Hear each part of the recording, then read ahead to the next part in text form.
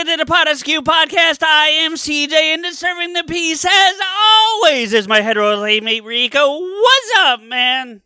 Disturbing the peace? I got thrown out of a fucking window. What's the fucking charge for getting pushed out of a moving car, huh? Jaywalking? This is bullshit. Oh, man, what's up? What's up, motherfucker?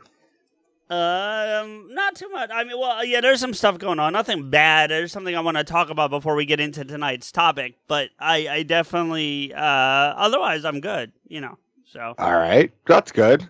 I'm a little sore, but yeah. I had someone walk all over me. They call that a Thai massage. So.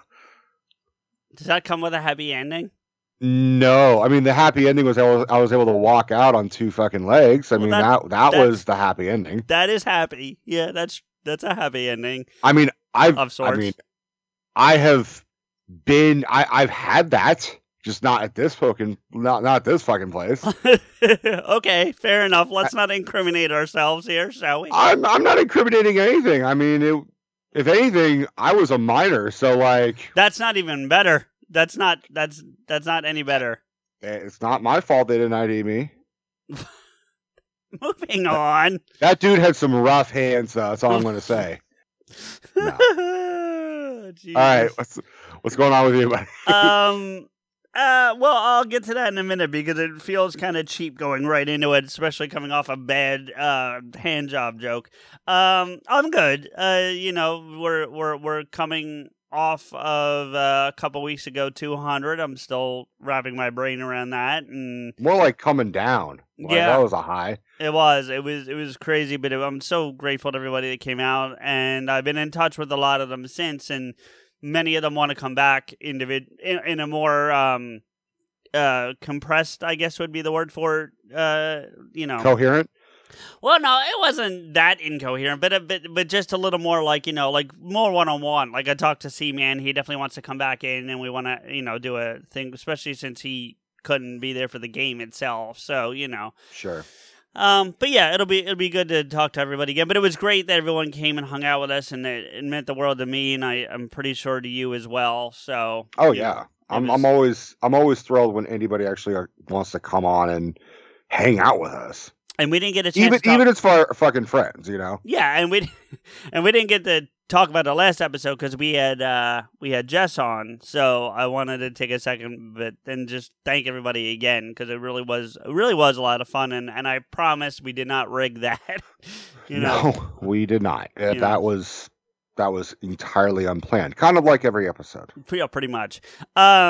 The episodes are planned. It's just not rehearsed. The outcomes of the episodes are not planned is the best way to put that. But we're really poor finishers. Yeah. I wanted to talk about something that happened today. It's not a bad thing. It's gonna sound like a bad thing, but it's really not. I mean, you're getting all fucking like. I'm gonna try to do this without getting emotional. Honestly, there's a local sports talk DJ, named Ray Dittinger, who retired today. He's been doing radio for 21 years. He's been in sports media for 53 years, and he is one of the most genuine motherfuckers on the planet. Like I know you don't listen to a lot of sports stuff, Rico, but I do. And a lot of those guys are talking heads, and a lot of them go for the hot take and just say something that's controversial to get people to pay attention, right? And that wasn't Ray. Ray was as genuine as you can get. He was as honest as you can get, and he was as blunt as you can get. Like, he didn't, you know how much I love the Eagles, and he is known as Mr. Football in this town. Like, he knows all the sports, but football was like the thing. Like, the dude, you could give him a year, a position, and a statistic, and he could give you the number. Like, you could say, give me, it's ridiculous. He's like Rain Man of sports, essentially. But yes, without the autism. Yes, without the autism, and he is just one of the most genuine guys. And I got to be honest, and I've never even shared this with you because there's not really been a need to. But I've actually modeled the way I do part of this show after him. I try to be very honest with our audience. I sometimes keep things to myself for the sake of having some privacy. But when we do talk about things, I'm very honest, I'm very open, and I'm very genuine about what I have to say. Agreed. There's times like the game that we were just talking about where, yeah, I said some shit for the purposes of the counterpoints just because I wanted to win the goddamn game. But some of it I didn't even believe. But that's different because we were playing a game and it was defined that way, right? But when you and I are having a conversation, I very rarely say something to you for the sake of just being controversial. You know what I mean? Despite what people think about things like Halloween or whatever, do you know what I mean? Like, I gave you my honest opinion. Now, I'm not ragging on that, but that's probably our most famous one where I kind of came out of the chute guns firing, you know what I mean? And oh yeah, I still occasionally get fucking shrapnel and ricochets and shit, like, because I never bring it up. You're always the one who fucking brings it up, or someone else brings it up to really fuck with me. Right. Well, and I'm not bringing it up to fuck with you. I'm just bringing it up as a point of reference that, True. I was honest about it. I was genuine, or even about some of the times where, like, there'll be a franchise and I like a movie that's not supposed to be the one in the franchise everybody likes. I get a la Predator, or, the order in which I put those or whatever. So, and today was his last show. And he said goodbye, and it was emotional. And the other reason why it was emotional is I didn't really have grandparents growing up. They were all passed. My grandparents on my father's side were both passed on by the time I was 9, and on my mom's side, I never met my grandmother, and my grandfather passed when I was 3.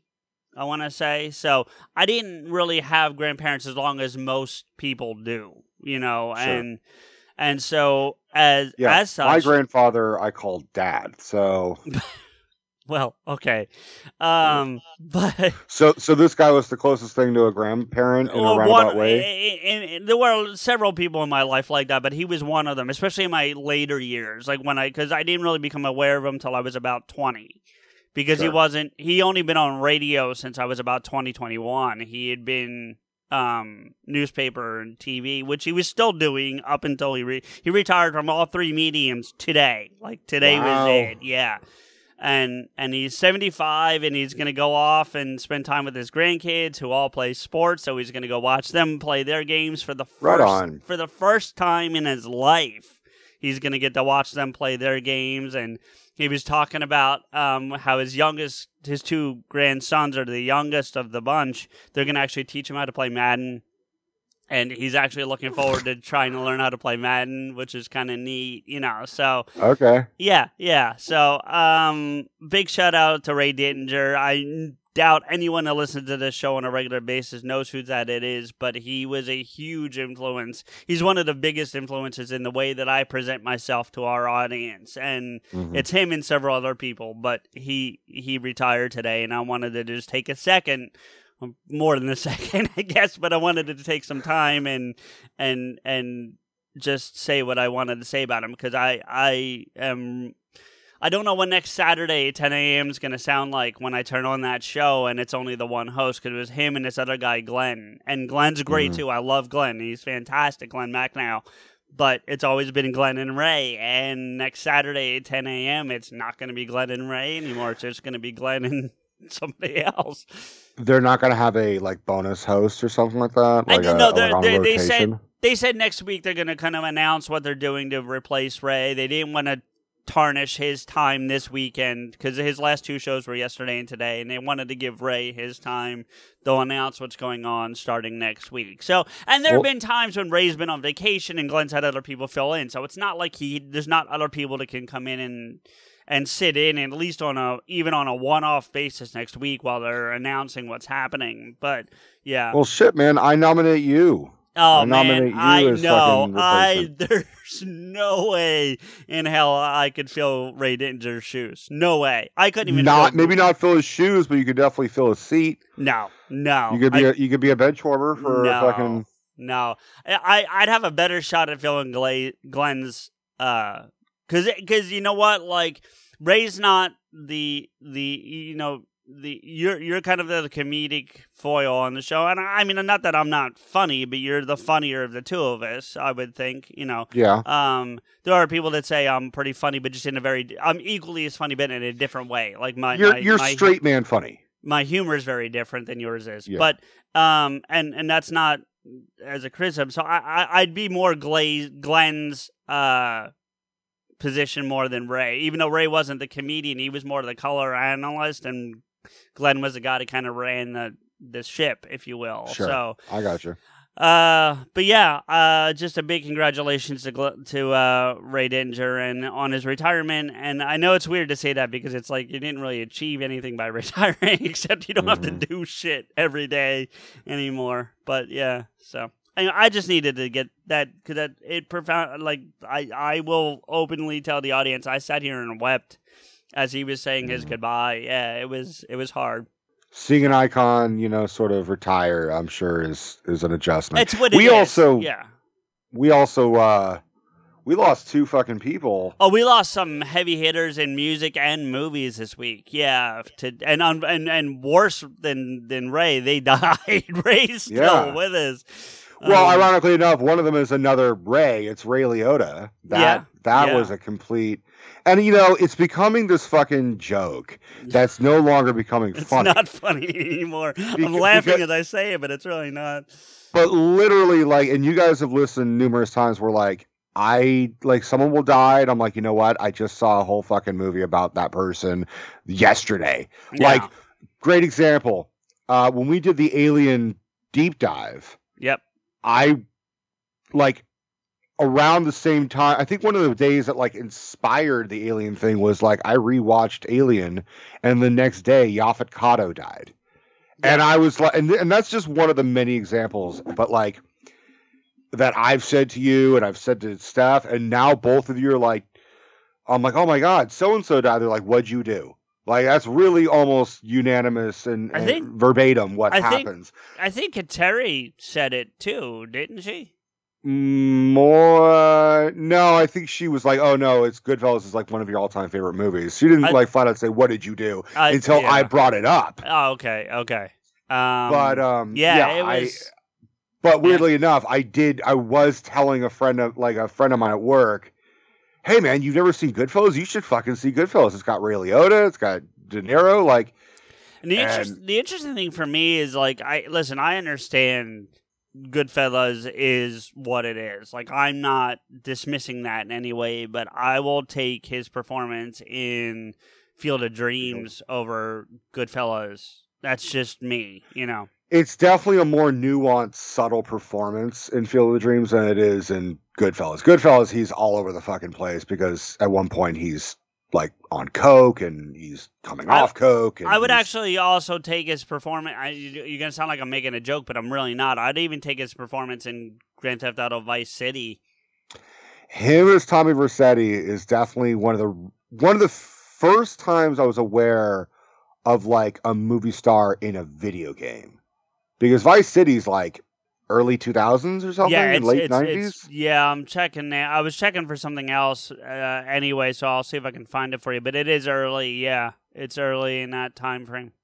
And I distinctly remember one of his lines being like, "I'm innocent." I was like, "That's Henry Hill." Yeah. And I also knew Ray Liotta from.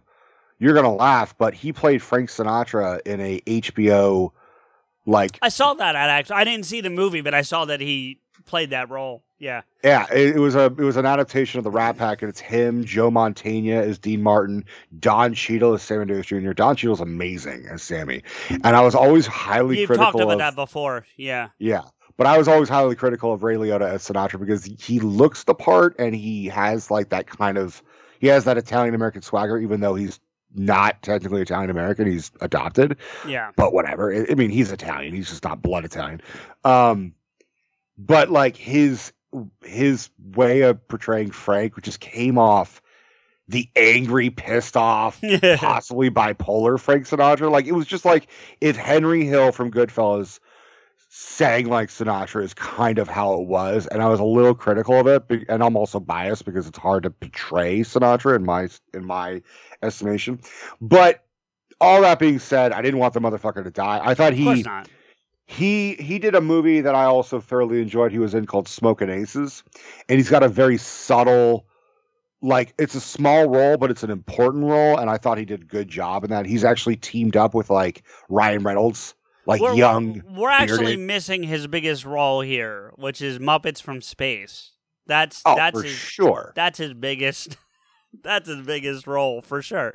No, but actually, believe it or not, I didn't notice. Field of Dreams was before Goodfellas. I would have sworn it was the other way around, but according to this, according to IMDb, it's a year apart. Maybe I'm splitting hairs here, but it says 89 for Field of Dreams and 90 for Goodfellas. So, yeah, I mean, Field of Dreams. I remember. I mean, I saw Field of Dreams, I think, before I saw Goodfellas, but I saw them both when I was fairly young. well, I mean, like 11. I said, they're like a year. It says 89 and 90, and what we Right. don't know without going into each and looking is it could be like November of 89 and fucking February of 90. Like it could be that close. I honestly think that he filmed Goodfellas first. Oh, that's probable. I mean, how often does that happen? He's filming 3 things now when he passed. So I mean, Man, the dude is just hard working even when he's in the grave. and you are right. It's 2002 for Vice City. Vice City. Mhm. Yeah. I thought you were right, but I was trying to get an exact year for you. They asked him like why he did Vice City. You know what his response was? No, but I had a guess. Go ahead. What's the guess? Well, I think he was not doing so well popularity-wise, so he kind of... I thought it was a money thing for him, honestly. He said, for the money. That's Yeah. exactly what he's like, Yeah, for the money. Yeah, I mean, they pay well for that shit. For the video games, they pay. But I think he kind of kicked open a door for actors, like, not to say voice actors aren't actors, but screen actors. To more voice work. Yeah, I think you're... I don't... He's up there. I don't know if he's the guy that did it, but he's certainly one of the first on one of the biggest selling games for sure. Right. Yeah. But I mean, like San Andreas, it brought in like Samuel Jackson. Yeah.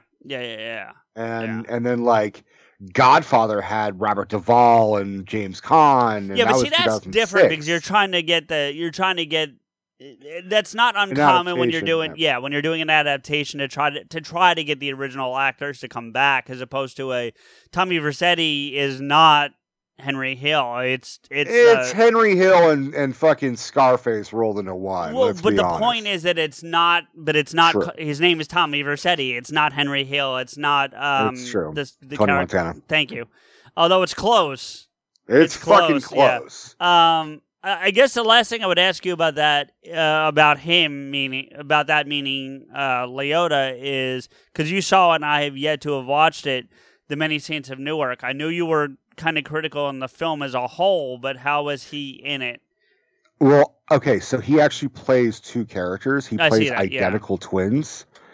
So the first half, I fucking hate his character because it's all over the place. It's high octane. He's laughing and saying stupid shit, and it's the most out of left field performance that I've seen of him in a long time. And then when he plays the identical twin brother in prison, it's completely subtle and soft-spoken and intense and nuanced. And I'm like, so this movie gave me my least favorite and one of my favorite Ray Liotta performances. And that's a pretty credible thing to be like, oh man, I fucking hate and loved you in Many Saints of Newark. Yeah. Yeah. That's the least of my issues with Many Saints, to be perfectly fair. I have to go back and look at this, but apparently he plays Mose Sislak, a relative of Mose. I don't know who this name is, but it's Morty Sislak, so I don't know if it's his dad or his brother, but I have to... In The Simpsons? Yeah. Does it say like what season that is? 2018, so that's 4 years. Yeah, it's fairly that's recent. 4 years ago. Yeah, and the episode is called King Lear. So I might have to go search Disney Plus after they're done here. And check that out. The last, but yeah, and then Did you have anything else you wanted to say on Ray? Because there's something related that I wanted to bring up, but No, not that I can think of. On that same day, we lost two musicians that were huge. And so in my world, we lost Andy Fletcher, one of the founding members of Depeche Mode, one of my favorite groups out of the 80s. I love Depeche Mode. So I was like, what?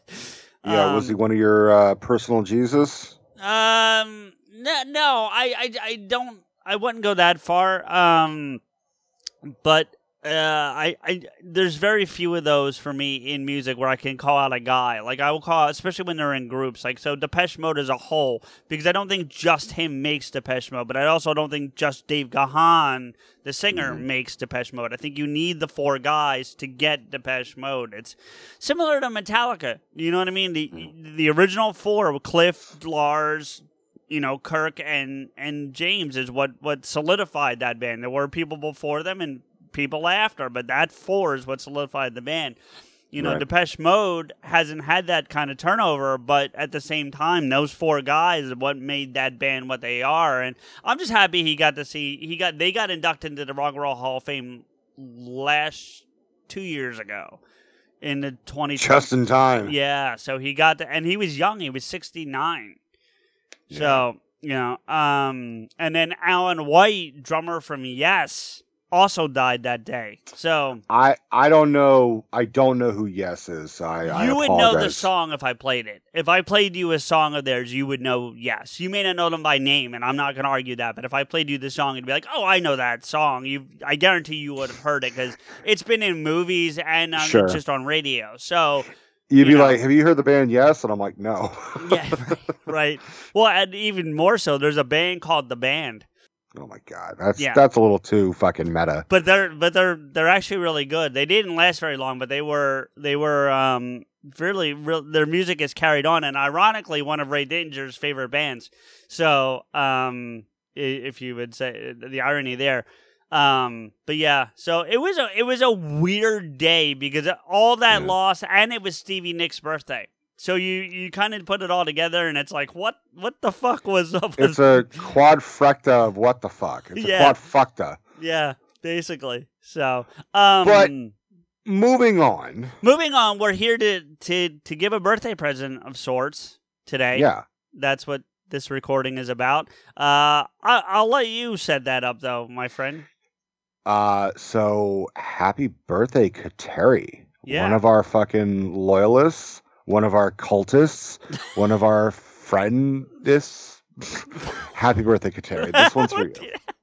Yeah, and what we're covering is a request she made a while. I want to say at least a year and a half ago.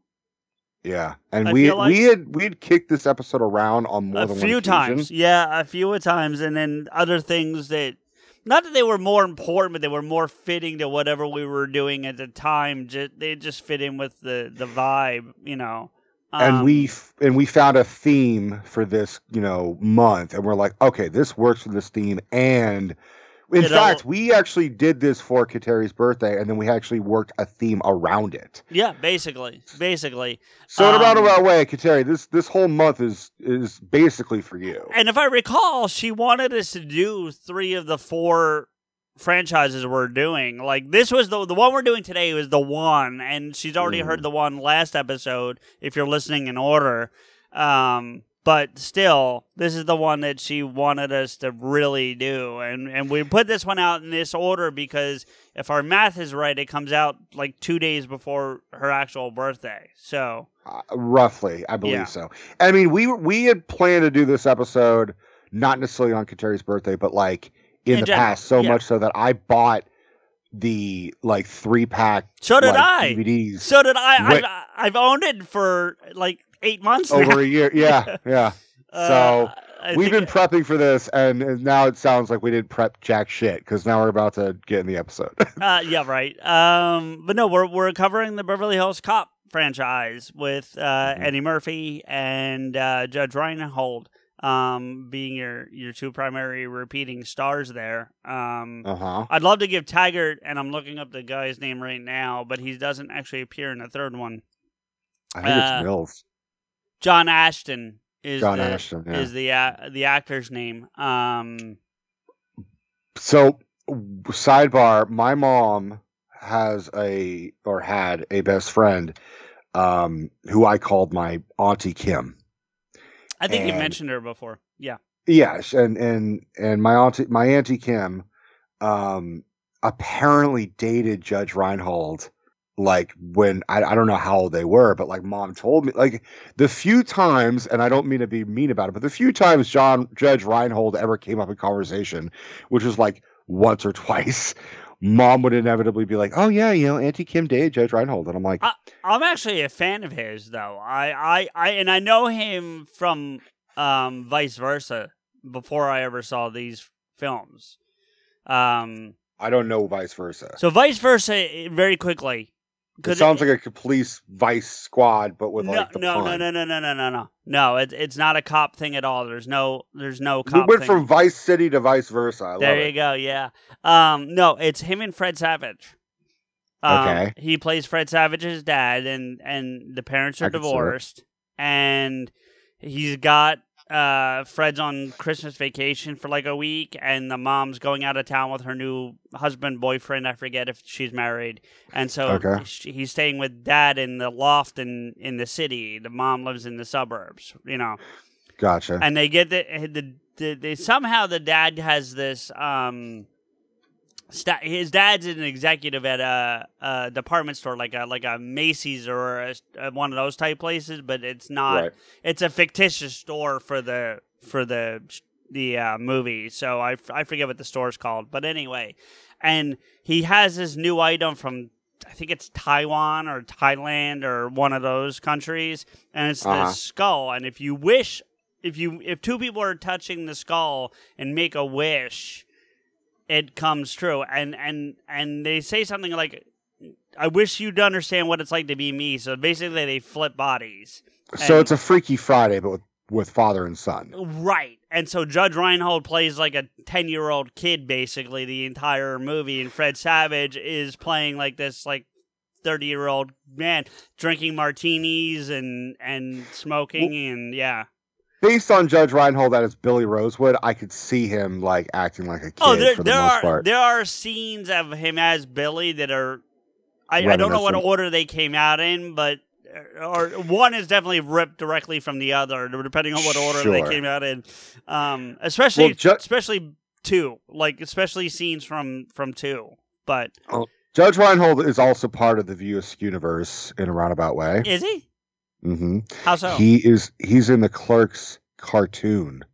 Right. Cartoons. Yes, he is. Yeah. And he plays literally a trial judge named Judge Reinhold. Yeah. I do remember that, and I remember finding that infinitely funny the first time I saw. I'd forgotten it until you mentioned it, but I do remember that and found it really funny. And he's also in the Santa Claus movies. At least, I mean, yeah, pretty sure he's in all three. I've never seen them, so I can't.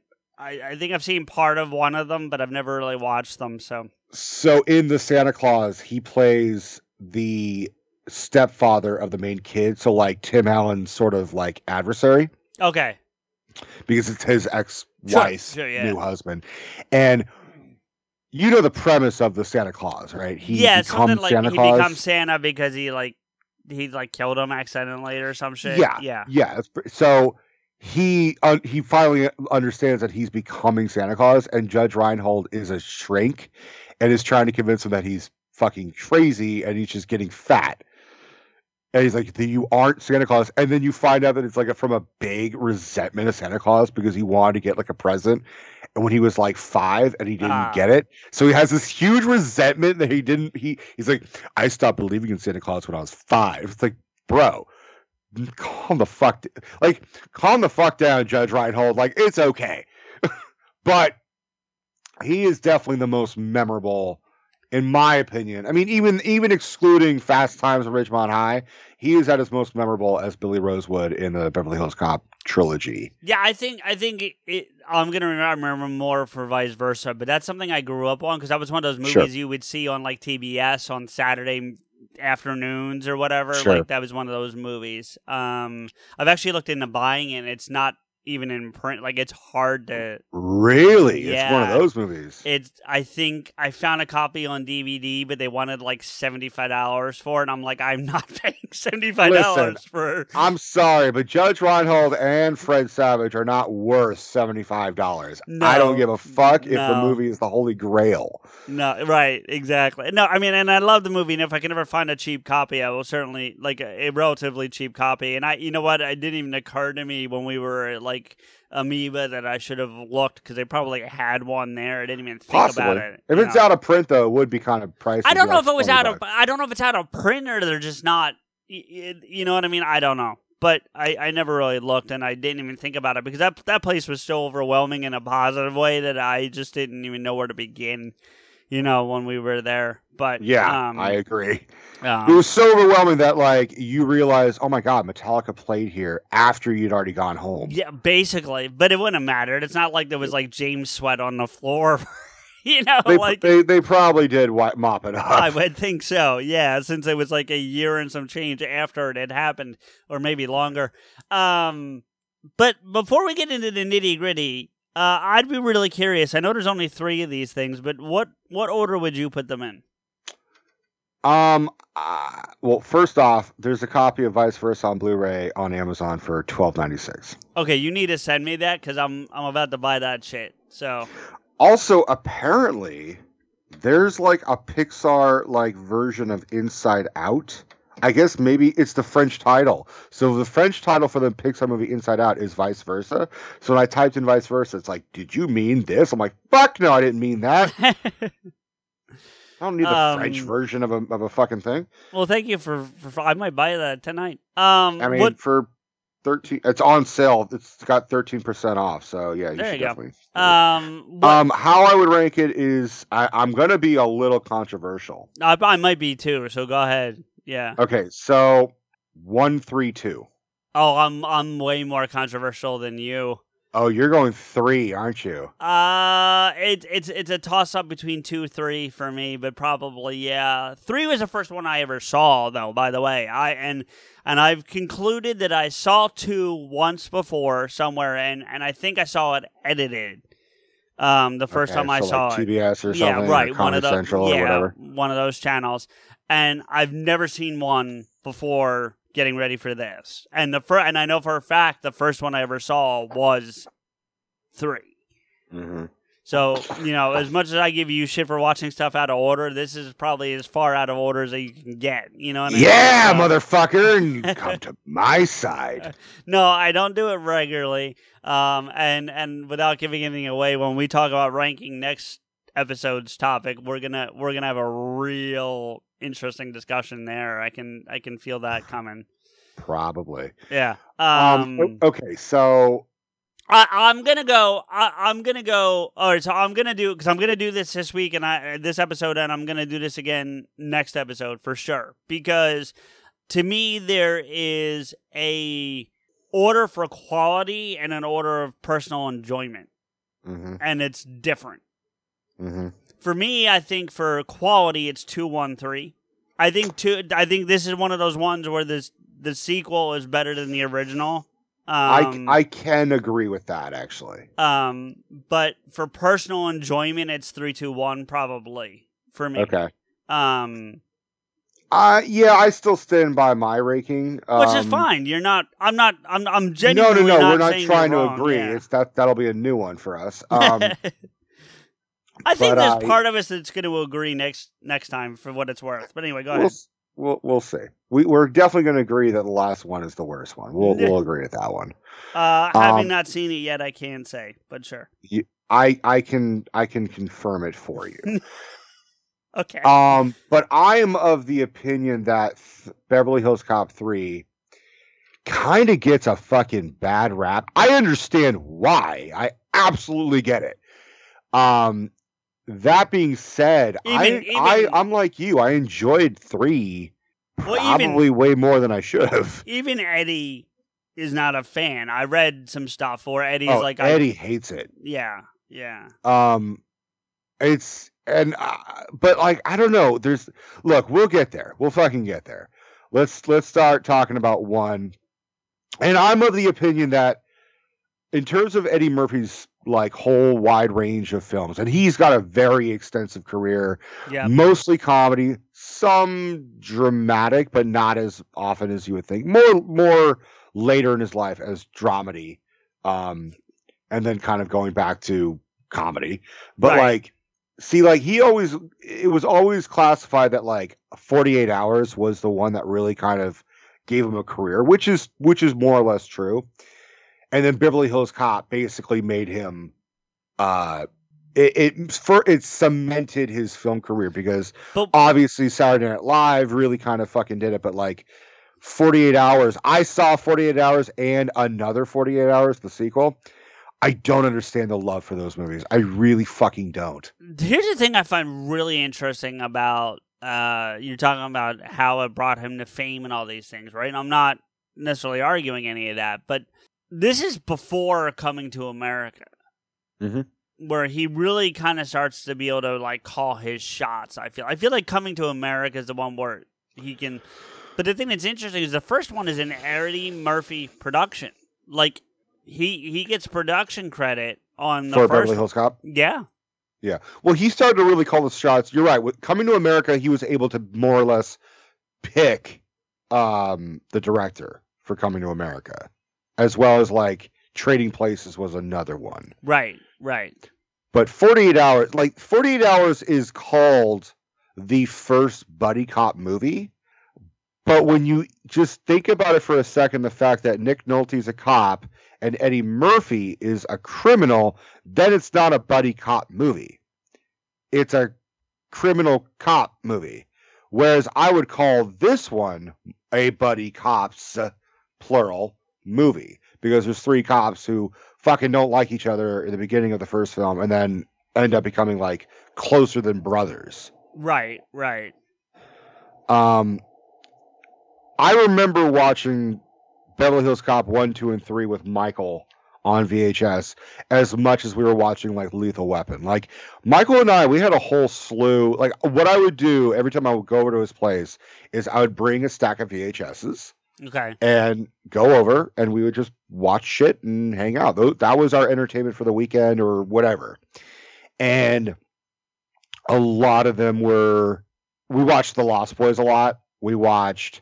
We watched all 4 Lethal Weapons. We watched Beverly Hills Cop 1, 2, and 3. Some like Sleepy Hollow and like Tim Burton. The Punisher was another popular one that we did. The Thomas Jane Punisher? Correct. Okay. Yeah, correct. And so much so that it was actually his VHS tape, and the audio was kind of warping. I think you told me that before, yeah. And we were able to hear, we had seen it so much that we knew when the sound was going to fuck up during the music. We would just time it. I remember watching Beverly Hills Cop and actually feeling so fucking bad for Jim Russo's character, his friend Mikey Tandino. Yeah, and I like that character. Like I wish we gotten maybe a little more of him, honestly. But well, originally Beverly Hills Cop was supposed to be a Sylvester Stallone movie. Oh dear God! And he went on to like. There's varying different rumors as to why he left. Like he said he left basically because the comedy was too much for him and he didn't think he was confident in comedy, which I kind of agree. And I also don't agree because he can be unintentionally fucking funny as all hell. Like Rocky is kind of funny, but Rocky's not supposed to be funny. Like Rocky's funny because of like, he's just kind of punch drunk, so to speak. So the stuff he says is like, you should get condominiums. Like condominiums, I don't use them. Like that type of humor. Yeah. But yeah, Beverly Hills Cop would not have worked with Stallone. But originally, Mikey Tandino was supposed to be his brother.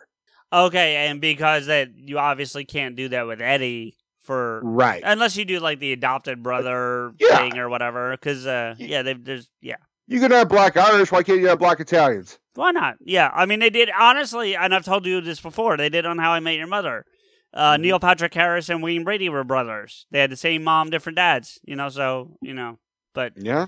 But I also absolutely see them being like related. Who? Wayne Brady and fucking Neil Patrick. Yeah. Yeah.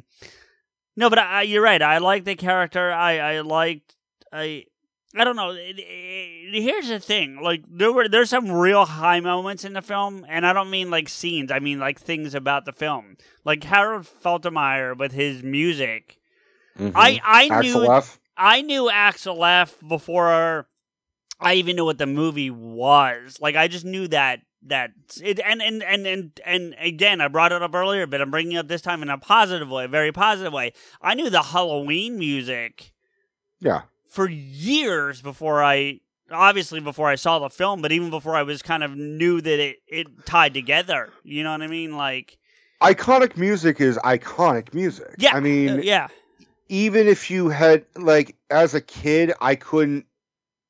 I mean, I think we discussed this, but like the first Indiana Jones movie that I was aware I actually saw was probably Last Crusade. Sure. But even before I saw it, I knew what the Indiana Jones theme was. Right. I knew what the Jurassic Park theme Star was. Wars. I knew the Jaws music. Yeah. Yeah. So, but the difference between Axel F and the ones you just mentioned, and I would group the Halloween one closer to the Axel F than the other ones, is it's the pop techno 80s synthesizer sound. Now I know Halloween's technically 78, but it's still got that sound to it.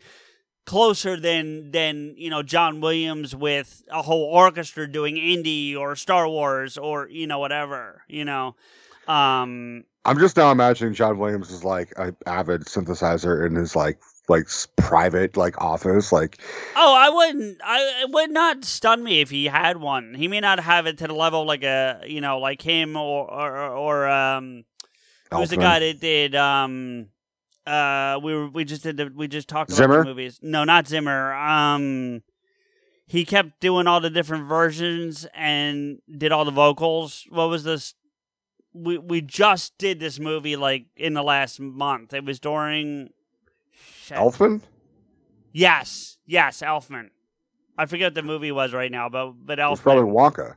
Yes, it was. It was the Johnny Depp Wonka one, yeah. And so he's got like literally like a couple dozen synthesizers. I don't imagine John Williams has that, but I do imagine he's got a couple that he's probably fucked around with at some point. Sure. There's just something about it that makes me laugh. Of like John Williams is like, taking his own music and fucking with it on a synthesizer. Like I'm gonna play the Jurassic Park theme on a synthesizer, like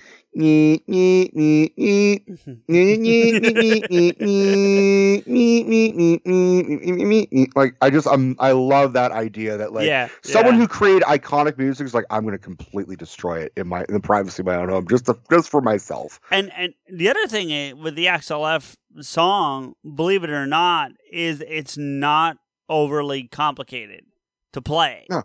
And so I know people who were taking like piano lessons who were learning on keyboards because it was cheaper for some people, meaning teachers, to get a keyboard and teach than to buy a piano and teach. And so they would teach them Axel F as a like a practice piece, and that's same with the awesome. Halloween theme. Yeah, same thing. Oh yeah, I agree. And I think that's why I knew them, because I knew people that played instruments and keyboards and pianos, and they would play. Like, the difference, though, is I think you can do Halloween on a keyboard, or you could do it on an actual baby grand piano. I don't think Axel F translates as well, I guess that's true. The irony is that, like, I think the Halloween 2 music is actually more of a synthesizer. See, I'm not as familiar with that one, so I'd have to listen, but yeah. It's definitely like a techno-esque, like, reverb kind of version. You might like it. Yeah, I would check it out. I would also say that I find really interesting is like some of the songs that were in the movie. You got the Pointer Sisters, the Neutron Dance. That was a song already on one of their albums that nobody rated. It was like a deep cut that Martin Brest and Faltermeyer Martin Brest and Jerry Bruckheimer and Harold Faltermeyer worked together very closely on all the music throughout the movie. Like there was actually an extra on the pack I bought. There was one DVD. There was one of them that had extras, and it was the first one. And one of them was talking about like the whole extra was about the music. So and you know me, I was like, ooh. You know? Oh yeah, you were ooh and it's running and screaming. But you had that, and then I didn't even know this. This is really interesting to me. The heat is on. The Glenn Frey song that's at the beginning of it when they're doing the montage of Detroit was written for Beverly Hills Cop. That was not a song before that.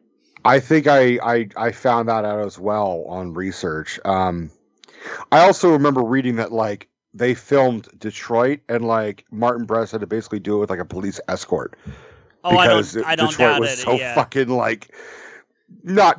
There's also safe. some stuff on there you probably couldn't do that montage today, and it's not because of the safety factor. It's because of some of the things they actually show on the montage. Yeah, I remember at least twice underage people drinking, and there's one dude smoking a joint. Like, yeah.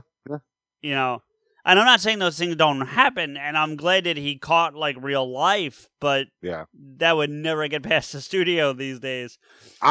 Sometimes, I mean, like the example, like on a comedy cop film, I doubt it. You know what I mean? Maybe on a comedy cop film, but like there's like Gone Baby Gone is a movie set in like Boston, right? Directed by Affleck, and there's a lot.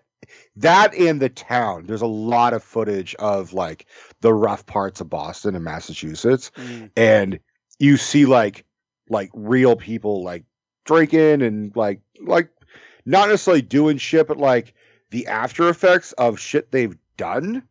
Like, that person may have done a bunch of meth, right, and they're just now on camera, and hey, who's that? Oh, that's Meth Mouth Harry. He's a movie star now. Yeah. He got to his fucking head. He was just like, I'm in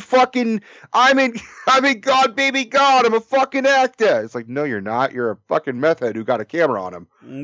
Yeah.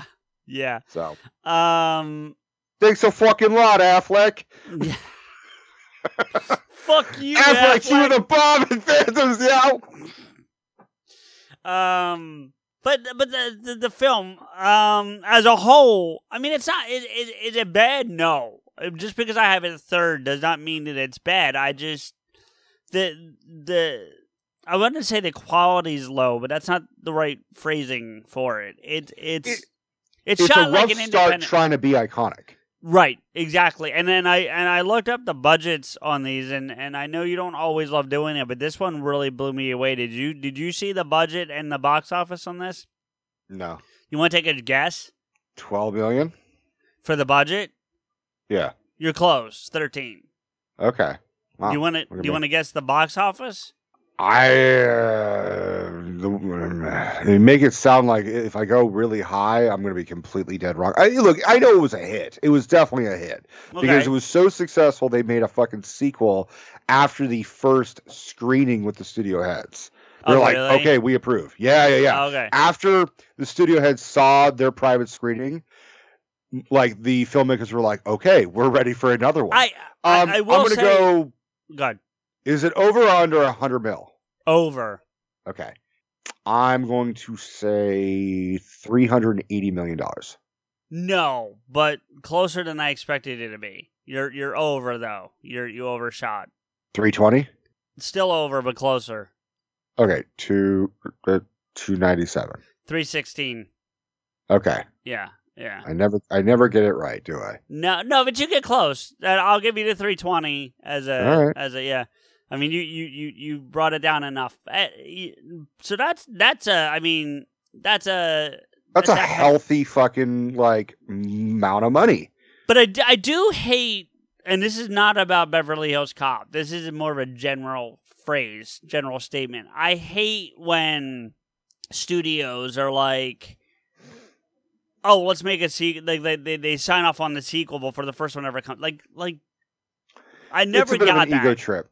I never, and I'm not even picking on on Beverly Hills Cop. Like, Avatar is a fantastic example of that. The first one did... Now, they didn't sign off on the second one until the first one did really well, and I'll give them credit for that. But then they're like, all right, we're going to sign off on 4 more of these fucking things.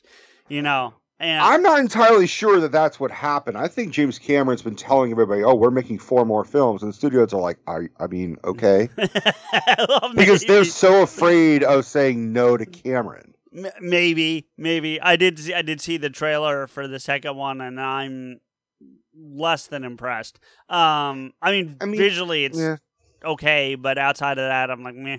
I don't care. Like, that's my whole thing. That's is kind of like, where I'm all at. right, look, it's a fucking another movie that is gonna happen, but I didn't ask for it. Yeah. I didn't really particularly want it, but whatever. There are plenty of other people that do fucking like that movie, and you know, all the power to you. I'll tell you something that I think you'll actually like. Sure. Beverly Hills Cop 2 was one of the most successful R-rated films, if not the most successful R-rated film of all time, until it was surpassed by The Matrix Reloaded. I could see that. Yeah.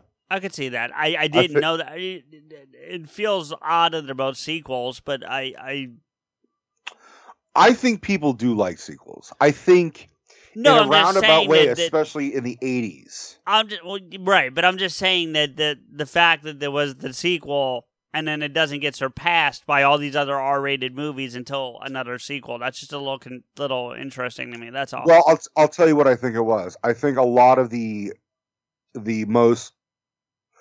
movies in the 80s and 90s ultimately was a lot of like slashers. Mm. And then like you get your random like, oh, Lethal Weapon 4. And then you get, like, even Die if you think Hard about 4. but even if you think about stuff like the first Matrix, which is technically R-rated, doesn't, you know what I mean? Like, I know that made money, but I guess it didn't surpass Beverly Hills Cop 2, is what I'm saying. Right, which is really interesting. Which, you know, interestingly enough, the number on 2 is not... See, this is where I don't buy it, because the number on 2 is lower than it is on 1. Well, maybe I misread it as 2 what it meant to be 1. I'll have to dig up where I read it. Yeah, because the second one's 276.5. And the first one was 316? 16, yeah. So it must have been the first one then. It has to be, but yeah. Okay.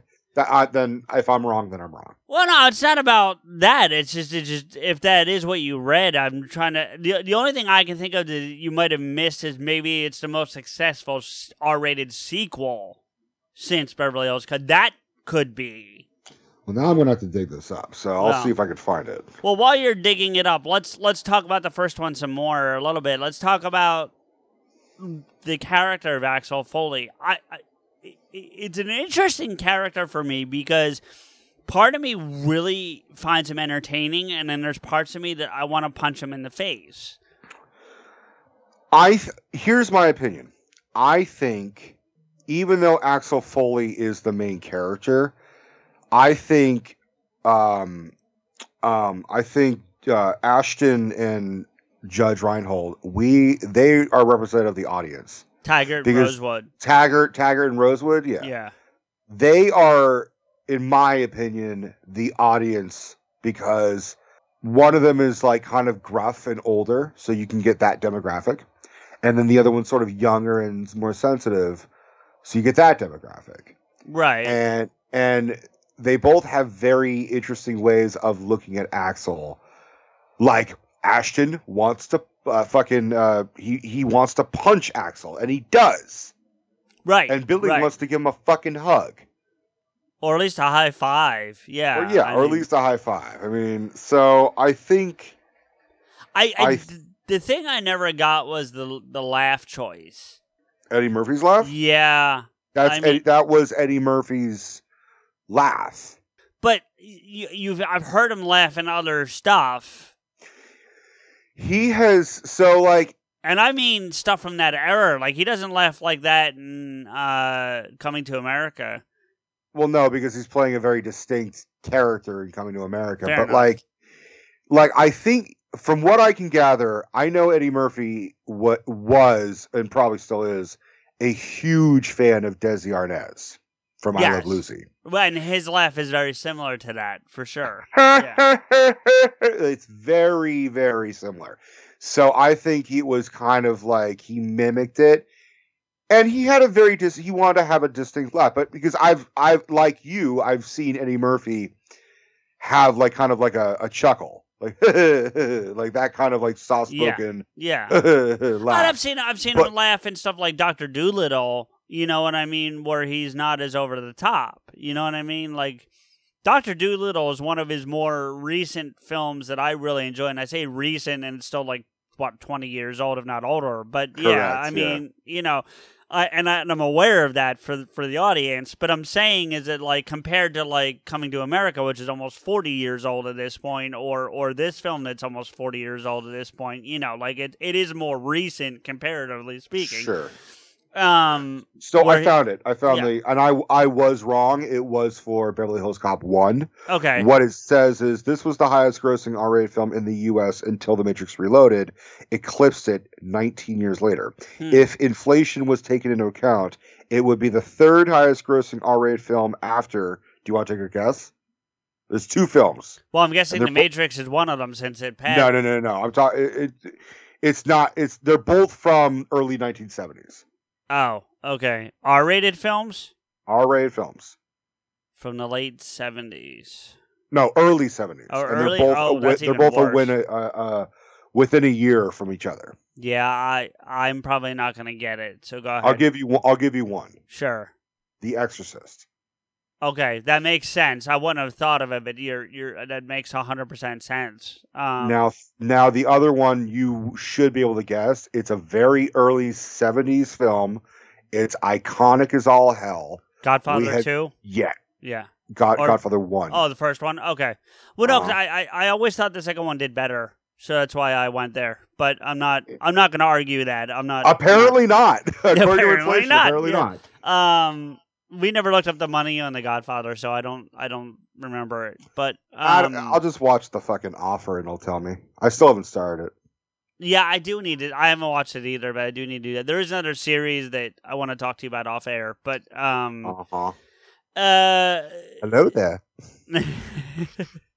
Yeah, but the character as a whole. See, what I liked about it in 3 was I felt like he was way over the top in 2. Or I'm sorry, in 1. Excuse me, in 1. And I feel like he toned it down just enough in 2, and in 3 it's a little too toned down, but not enough to make it not enjoyable. Right? Well, I think that goes with my theory, which is basically we're seeing it through the other guy's eyes. Sure. And he's being antagonistic to all the Beverly Hills Cops. Oh, yeah. He's being antagonistic to just about everybody around him for the most part. I fucking love the guy who played his superior in Detroit. Which, by the way, we don't have to spend a lot of time on that guy, and that's not a shot at Gil Hall, but Gil Hill, but much like we talked about with Lethal Weapon, I like that they got the same actors. You and I are both fans of that kind of thing, and they kept the same actors pretty much through. Like the guy who's in the third one, who's not Taggart. Hector Elizondo?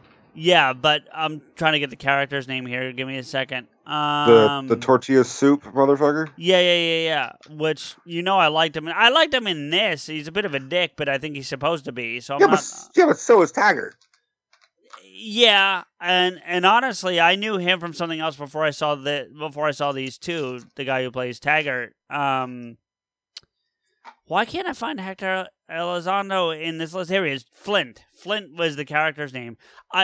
They did basically find like Taggart 2.0 for Flint. Like, they got the. Look, I love Hector Elizondo as well. You and I have talked lots of praise. I've been a fan of him from like Pretty Woman, Princess Diaries, basically 80 fucking Gary Marshall movie. Pretty much. Because he's like, he's Gary Marshall's fucking good luck charm. Except League of Their Own. I don't think he's in that one. That's Penny Marshall. But no, but Gary still produced it, so you would have thought. Okay. Yeah. All right. That's fair, but I think it's Gary Marshall directed films. I got you. Okay, fair enough. I wasn't trying to argue with you, but I. I mean, you're half right. Penny Marshall was Gary's sister. I thought it was okay. I thought it was his daughter for some reason. Maybe I got no. They're roughly roughly the same age. I think they're both dead now. I believe you're right, but anyway. So, but Hector Elizondo's character is essentially a direct-to-DVD remake. Yeah. It's a carbon copy of Taggart, which goes to say how important John Ashton was. At least at least they mentioned him. They do mention him. Like at one point, Axel says, "What's up with Taggart?" He goes, "Oh, he's out in the forest in Phoenix searching for golf balls or something to that effect." Yeah, they tried to give him like a proper send off, and I'm glad they didn't try to kill off the guy. Yeah, I'm what I was more interested in was what the fuck's his name? Why can't I find these people today? Bogomil? Yeah, like he just fucks off. Like I mean, and he wasn't dead. Film, yeah, he was done. He wasn't dead because he survives the shooting in 2, and the actor's still alive because he plays the president in Murder 1600. He's also in RoboCop. I mean, that sure. Beverly Hills Cop gave that motherfucker a lot of like, oh, you can actually like do some other shit. Yeah, the first thing I ever saw him in was in Murder in 1600. Or at least the first thing I recognized him from. I'll put it that way. Right. But yeah, I did like that they kept the same actors for the. I mean, even Paul Reiser coming back in the second one. Yeah, Paul Reiser was pretty funny. By 3, he was too mad about you to be able to come back and do this shit. I do? I didn't do anything to him. But Gil Hill, yeah, I found out was actually a cop when he was cast. Like he was the fucking head of the detective like part of. Well, he's only ever been in 3 movies. Beverly Hills Cop 1, 2, and 3. Yeah, that's it. No shit. He also, I think he like ran for like mayor of Detroit and like didn't get it. Actually, here we go. It's under the did you knows about Gil Hill. The only difference between Inspector Todd and my real life is I don't curse as much in real life. Which seems like absolute bullshit. He swears so well and convincingly. Like, I think they even legit cast him because they're like, they got the impression that he could have been like Axel's dad. They're like, how funny would it be if this is like Axel Foley's father? I could see that. He's like, Axel, what are you doing with that bullshit? Like, I fucking loved Inspector Todd, and I love the chemistry between him and Eddie Murphy. It's just I loved his last line actually. Oh, where he's like, "What is this? A coffee break? Go get that son of a bitch." Yeah, that's a great one. If you're gonna go out, that's a line to go out on, like, And then he repeats the line to his widow. Right. At first he goes, his last words were all about you, and she goes, "That's not my husband." Yeah, that's not my Todd. You want to try one more time? Yeah, and she called him Douglas, though. I remember that. His name is Douglas Todd. Okay, is that what it was? Okay. Inspector Todd. I got right. Okay. Well, I mean, you get Columbo is not the motherfucker's first name, dude. Just so you know. All right, motherfucker, shut up. All right. Inspector Todd's first name was Motherfucker. Motherfucker Todd. I am Motherfucker Todd. Also, who the fuck names their kid Axel? Right. That's a fucking choice, especially when like you got Serge fucking it up. Ahmed Akwel. I love Bronson P. Show. I'm a big fan of his. Because I used to watch him on Perfect Strangers. Mm-hmm. So where he wasn't as over the top, but he was entertaining as fuck. So I've been a fan of his for a long time, and yeah. And it goes to show how funny he was in Beverly Hills Cop, because originally it was supposed to be him and another guy, and the other guy comes on for just a second where he's wearing like the wide brimmed collar. Mm-hmm.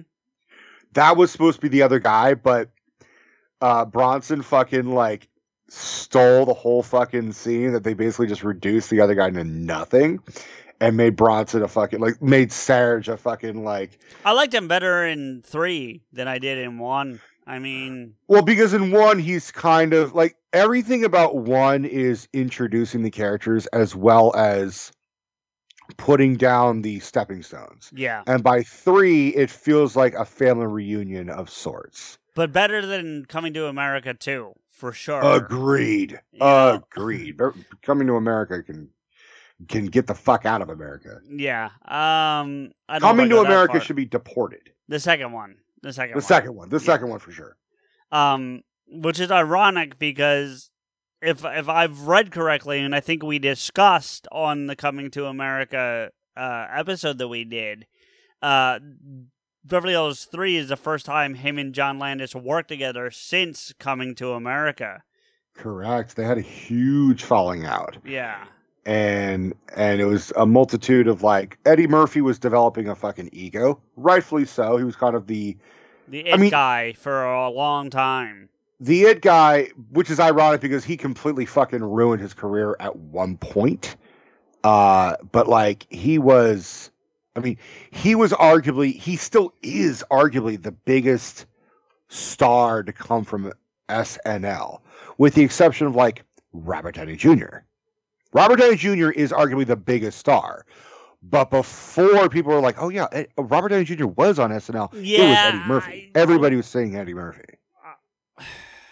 It's not going to be Aykroyd. It's not going to be Belushi. See, but Belushi, if Belushi kept going, then possibly. I could argue. I'm with you on Aykroyd as much as I love him, but I agree with you. You know, because the only starring roles that I'm aware he's in, like starring roles, would probably be like Trading Places and then the Ghostbusters films. Coneheads, yeah. Otherwise, he's like a secondary character, and sometimes a primary secondary character, but like Driving Miss Daisy, but he's still a secondary character. You know, as an example, My Girl, yeah, another one. Those series of comedies, yeah, Driving Miss Daisy and My Girl. I was gonna say maybe Steve Martin or Martin Short, though. Steve Martin over Martin Short, but no, there's two. Yeah, definitely Steve. But yeah. But I mean, I completely forgot. Adam Sandler. I mean, Adam Sandler probably has. True. He's definitely in the top 3. Despite if you don't like his movies or not, he's still been bankable for a long time. So I think he and Nicolas Cage are just like helping Netflix at this point. and Ryan Reynolds has like 4 or 5. He's got a bunch on. Yeah, there right now, but that's fairly true.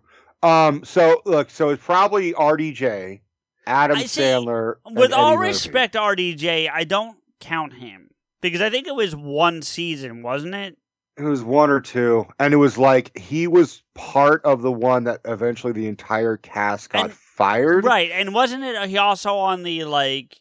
If I'm wrong, I'm wrong. But you know, like when they're doing the opening, and I forget. I wish I could remember the voiceovers guy's name because he's been doing it for did it forever. I think he passed recently. I could be wrong. 5 years ago. Yeah. It's Saturday Night Live. Right, that guy. Yeah, and if I could remember his name, I would give him the credit because he's iconic. But the point is, he would list off starring, and he would list off like 5 or 6, and then also, and like wasn't RDJ in that also thing? Probably. Like I don't think he was a background player, like right, which is really fucking amazing. Like also starring Robert Downey Jr. Right? Like, dude, yeah, like, I mean. Well, yeah, but this a lot was of guys. The lowest of RDJ's career, and he was on heroin. Right, but I mean, a lot of guys were like Adam Sandler was in the also at one point. At one point, but RDJ didn't ever become. No. But I'm just saying, like there are. No, I'm just saying there are people that were in the also. The also is not necessarily a slight. Yeah, I think they're called featured players. Yeah. Well, and for a while, I think it did say also. Like I think at one point the line was also starring, and then I think it changed to featuring or whatever. But it was basically and the rest.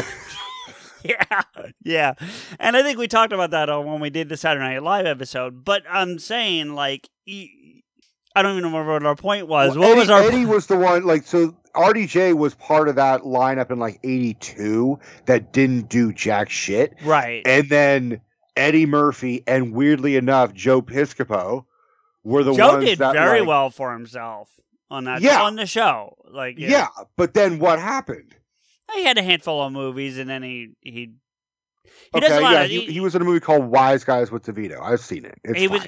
he was in that. He was in I think it's either Three Ninjas or Sidekicks. I forget which one, but he's in one of those. Three Ninjas was like Hulk Hogan, or I don't know. There's a lot of weird kids PG-13 movies that came out. Yeah. No, there was like Three Ninjas, and there was like Sidekicks.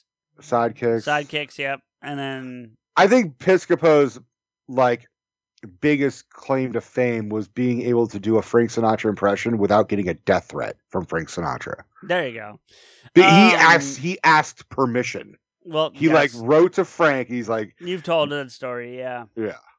And him and Eddie Murphy were a great fucking duo that you didn't expect. Yeah. So like Eddie Murphy as Stevie Wonder was pretty fucking iconic. Like one of the best parts, one of the inside jokes of Beverly Hills Cop is when Eddie Murphy is first walking through the streets of Beverly Hills and he sees a couple of guys wearing like leather suits. I was going to get to that. Yeah. And he doubles over laughing. And if you haven't seen Eddie Murphy's stand-ups, it's the same exact outfits he's wearing in the stand-ups. It's raw and delirious. It's the same outfits. And he's just like, like, it's so fucking... That's the closest it comes to breaking the fourth wall, I think. Right. But without actually doing it. Because he doesn't look at the camera. He's still looking where he was walking. The camera... That's the thing I liked about this. Is there's a couple fourth wall breaks within the franchise that aren't officially fourth wall breaks, but they set the camera up so that Eddie can still be looking where he needs to be looking as the character, as Axel, but you can kind of get that fourth wall break without it being blatant, like, you know, let that look at the camera moment, you know. It's not the Office look, you know, where like someone makes a joke and awkwardly looks at the camera like at us. Right. You're like, oh, did you see that shit? Like in the third one when he's changing the bill printer to say "kiss my ass," like he has that moment, and the way the camera's set up, it's almost like he's looking at the camera, but it's not. What? I fucking love. Like, I'm going to say it. I like the third one because it's at an amusement park, and it cracks me the fuck up. There's not enough movies that are at an amusement park. Well, honestly, you're going to laugh when I say this because I saw Beverly Hills Cop 3 before I saw this movie about the reference, and I could have sworn the music was stolen from Wonderworld. But when you first hear the movie's music... I could have sworn Kevin ripped that directly from Wonderworld. They're similar. I mean, Wonderworld, and then movies like no, that's another thing. Hold on. I'm gonna let you go through. You work the this movie out. Movie time. That's the movie's jingle. It's close. Look, every fucking thing is a ripoff of It's a Small World. No, I get that. And I'm certainly not shitting on Kevin, but I was just like, I remember the first time I saw Dog. My point is, the first time I saw Dogma, I was like, isn't that Wonderworld? Like, yeah, like legit, you know? It's so. I think Kevin Smith's gonna, I think John Landis is gonna sue somebody. I think Eddie Murphy gonna sue somebody. Oh, Eddie Murphy will definitely sue somebody. Eddie Murphy will sue a motherfucker. Which, by the way, Chris Rock being in the second one for like a split second. Dude, I've got to hand it to Eddie. He helped start a lot of young, struggling black comedians. Did you catch Damon Wayans? I was gonna say, did you catch Damon in the first one as the banana guy? Like, it's so weird to see Damon Wayans with hair. It's weird to see Eddie Murphy without a goatee. No, I'd seen him. I'm familiar with the mustache only Eddie. Oh, I'm sorry. I meant Chris Rock. That's who I meant. Oh, I'd seen young Rock without it. So. One of my all-time favorite jokes of the entire trilogy is when Eddie goes up to a fucking henchman and he points the gun in his face and has him repeat like, "Oh baby, yo baby, yo." Oh, makes him rap. Yeah.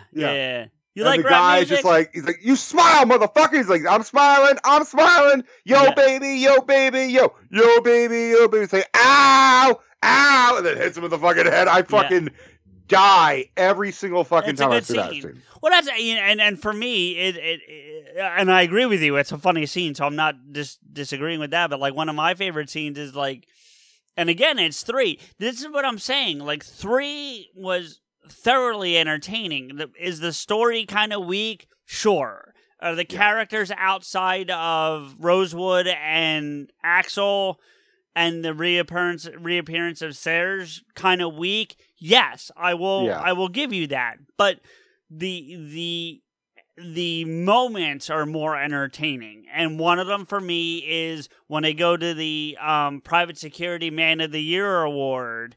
And they're standing there, and then Ellis DeWald gets his award.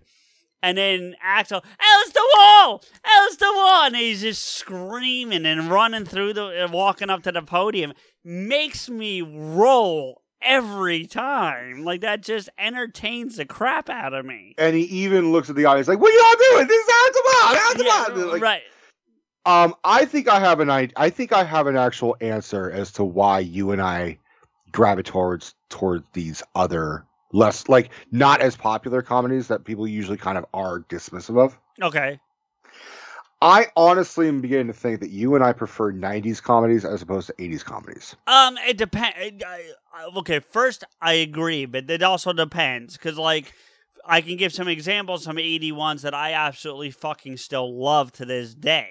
And, you know. But so. the consensus is if there's like movies that start in the 80s and then continue in the 90s, like Lethal Weapon. We kind of had Lethal Weapon 4 at a higher ranking than we did Lethal Weapon. Right, but I can give me both Crocodile Dundee 1 and 2, which are both 80s, and 3 can go fuck itself, which is way later. You know what I mean? So, like, I'm not saying you're wrong, but there are examples where that's not always true as well. True. That's all. Blues Brothers, way infinitely better than Blues Brothers 2000. I've only seen the first one once, and I've never seen the second one, so I can't even speak to it. But if you like Beverly, I'm sorry, I keep saying Beverly. It's Blues Brothers 2000. If you like that over the first one, I can't help you anymore. As your friend. I think the only thing they could, without having seen it, the only thing they would say, I think, would save that movie for me specifically, is Goodman. Because I just love John Goodman, and I think if you're going to replace Belushi as one of the Blues Brothers with anybody, forget when it was made, forget the rest of the movie, it's John Goodman's your guy, you know. That is the only argument you have, and I happen to agree with it. If John Goodman was not, and if they were, I don't mean to be disparaging, but if it was like Jim Belushi, he wouldn't have done well. No, man. or I got even, nothing but I got nothing but reverence for Jim Belushi. Right, or even like Farley. As much as we both like Farley, I don't see it, you know. Farley would never listen to the blues. Right, but Goodman, I buy it 1,000%. Goodman 100% is a blues fan. Yeah. 1,000%. Yeah, exactly. So, but going back to your original theory, you're not wrong, but it is not always. It's not an absolute. That's the only thing I would say is, it's not an absolute. You know. Right. I thoroughly enjoyed Beverly Hills 2. I thought it was fine. At first, I was a little put off. I'm not gonna lie. On the opening, without knowing anything about the story or not remembering I had seen it before, and honestly, I think I only saw like the second half because I remember where I started recognizing, and it was toward the latter part of the movie after he was already in Beverly Hills, you know, and it was when he actually, you know what I remember is when he goes to the gun club for the first time. Mm-hmm. That's where I remember having seen it from, you know. So, that said, when he starts the movie off and he's putting on like the $1,000 suit and getting into the Ferrari, I'm like, if this is Eddie just like, I don't want to be a street cop anymore, I'm gonna be pissed. And it turns out he's doing like this undercover thing, and the rest of the movie he's in the jeans, and the only thing they added from the first one was they give him the Detroit Lions jacket, which I have no problem with. That's fine, right. You know. which kind of is almost an iconic piece of cinema costume, right? Like at this point, yeah, that would be something you would expect to see at like Planet Hollywood, is like the jacket, the Smithsonian. Well, no, but I mean, like, Planet Hollywood, much like the Hard Rock, you have these different pieces. Like I'm sure one of them has the hat and sunglasses from the Blues Brothers, right. So I would expect to see Axl's jacket. That wouldn't stun me, So it became part of pop culture for sure. Is it lesser known pop culture? Sure. It's not Indy's jacket. It's Axl F's jacket, but that's fine. Right. But if you're a fan of this franchise and you're a fan of this character, that's a thing. You know what I mean? It's about as iconic as like Riggs's fucking mullet. No. I would say that's probably true. You know what I mean? But or McLean's shoes, or lack thereof. Right. His shoes is just a bunch of glass. Well, no, I'd heard a joke that someone actually framed the shoes because they were such pristine condition they wanted to keep them that way. Yeah. Really? I don't know. I think it's a joke. I don't think it actually happened. I think it was just something someone said once. But shoot like a loss. Yeah. Yeah, but the second one, I thought. Listen, and I think it's because it's Tony Scott. I'm a big Tony Scott fan. I like a lot of his films. We've talked about quite a few of them over the years at this point, if I recall. Yeah, we talked about them kind of more at length when we did the True Romance deep dive. And a little bit when we did The Martian, just because of his brother. It was his brother, for sure. But I think we talked about Tony that day because of Ridley. Yeah. I will also tell you, this doesn't spoil the movie in any way, but there's a nice dedication to Tony Scott at the end credits for Maverick. No, that's pretty cool. Didn't Oliver Stone do this one? Not to get off topic. I don't. If he did, that's news to me. I know he'd wanted to do a Top Gun. I didn't know if he actually ended up being the guy. So anyway, I'll look for my own edification. But go ahead. But yeah, I think Tony Scott being the director of this thing helped make it a better movie. I got to be honest. I do. I think every director brings their own vision, but it all still feels like Beverly Hills Cop, in my estimation. But John Landis is the one that definitely looks like the most like a John Landis film. Oh, sure. But that's not necessarily a bad thing. Like I think Eddie Murphy, I think he chooses his directors fairly well. But with all respect to Martin Brest, I don't know, man. I was looking at his IMDb. He's only done 9 things, and only one of them that I liked. Well, from what I understand, Martin Brest, this was like his first real like action movie. So like he felt it looks that way, as all hell. Yeah, and he's done one action film since. Is he even still alive? I'll check in a second. Yes. But his last film was in 2003, and it's the movie that killed his career. I guarantee it, because he did Geely. I mean, I've seen Geely. Yeah, it didn't help. No, Geely's not bad, but it took. I remember when it came out, the amount of shit that it took. It's not a great movie. It's just not a fucking good movie. Send Him a Woman. That's obviously. The one. Yeah, that's the one. You should check out Midnight Run, though. Midnight Run's pretty entertaining. Is it? Okay. Yeah, it's De Niro and Charles Grodin, and Charles Grodin and Robert. So like Grodin is like a embezzler, and De Niro plays the fucking the Italian guy. That was unexpected. It actually was pretty funny. Yeah, he plays the. You say it like I never say anything funny. I just didn't expect that. Ironically enough, he doesn't play an Italian. No, I see that. He plays a guy named Jack Walsh. Yeah, I see that. But he's you got Joey. You got Joey yes. Pants to cover the Italian guy this time. He's actually pretty funny in it. And ironically, you got John Ashton in this one too. I'm guessing because of their work together on Beverly Hills Cop. But well, I mean, I'm looking at Brest's Martin Brest's filmography. He's done 9 things. He's done a bunch of shit that I know. I'm surprised you didn't bring up like maybe not Going in Style, but like I've never heard of that. They made a remake of it, like I think called Going the Distance with like Morgan Freeman, Alan Arkin. Yeah, I still don't know it. He did Fast Times at Ridgemont High. No, he didn't. He didn't direct it. Oh, it just says actor. Okay, you're right. He might have been in it. Yeah, but he didn't direct it.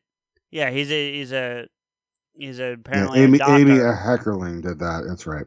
Yeah, the director, he directed in reverse order Geely, Meet Joe Black, Son of a Woman, Midnight Run, Beverly Hills Cop, an episode of Saturday Night Live, Going in Style, Hot Tomorrow, and Hot Dogs for Gogwin, I think is how you would say that. Yeah, the fact that he went, I mean, it's pretty funny how he went from Pacino and Son of a Woman to Pacino and Geely. I'm like, okay. And you got Pitt in the middle with Joe Black. Joe Black. Which I don't know anybody who's actually met Joe Black. I don't know anybody who's seen that movie. I've never heard anything about it. I don't know what it's about. I know of it, and I knew Pitt was in it, but that's about the extent of what I know. I mean, the cast looks interesting. You got Brad Pitt, Anthony Hopkins, and Jeffrey Tambor. I'm kind of sold right there. I'm curious enough to fucking check it out. Yeah, I'm not, when I say sold, I'm not buying it. I'll watch it if I can find it somewhere. But you know who I thoroughly enjoyed their performance in Beverly Hills Cop? Who's that? Steven Berkoff, the guy who played Victor Malin, the villain. Oh, yeah. He was good. Dude, he always reminds me of like it's not the same voice, but it always reminds me of the guy who plays Brain in Pinky the Brain, Maurice LaMarche. A little bit, yeah. It just sounds kind of like a Orson Welles-esque voice without the booming timbre. Yes. Without the timbre, I agree. Yeah. It's very much like you haven't the slightest idea who you are fucking with. Like it's so the weird thing is like I know that voice because I had a customer at a previous job who talked exactly like this, and it's so Hannibal Lecter-esque and creepy, and this guy, like, he legit spoke like this. Not fucking Steven Berkoff. This fucking customer was so he claimed to be from New York, but he had like this weird English borderline German accent. He's like, "Oh no, I'm from New York. You could have been raised in New York, but you're not from New York, motherfucker.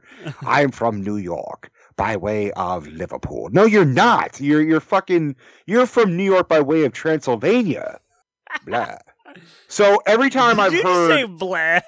Blah. Every time I've heard Steven Berkoff's fucking voice, especially in Beverly Hills Cop, I always think of this fucking customer, and like, you have no idea what the slightest you are fucking like. It's so. You know, and it's apparently funny. Steven Berkoff fucking hated being in this movie. You sound a bit like Jeremy Irons from Dire with a Vengeance too. The way you do that voice, from which movie? Dire with a Vengeance, when he's playing Simon. Yeah, it's very Simon. It's very I mean, Steven Berkoff's voice is almost like Jeremy Irons and like a dash of Vincent Price. Yes, I could see.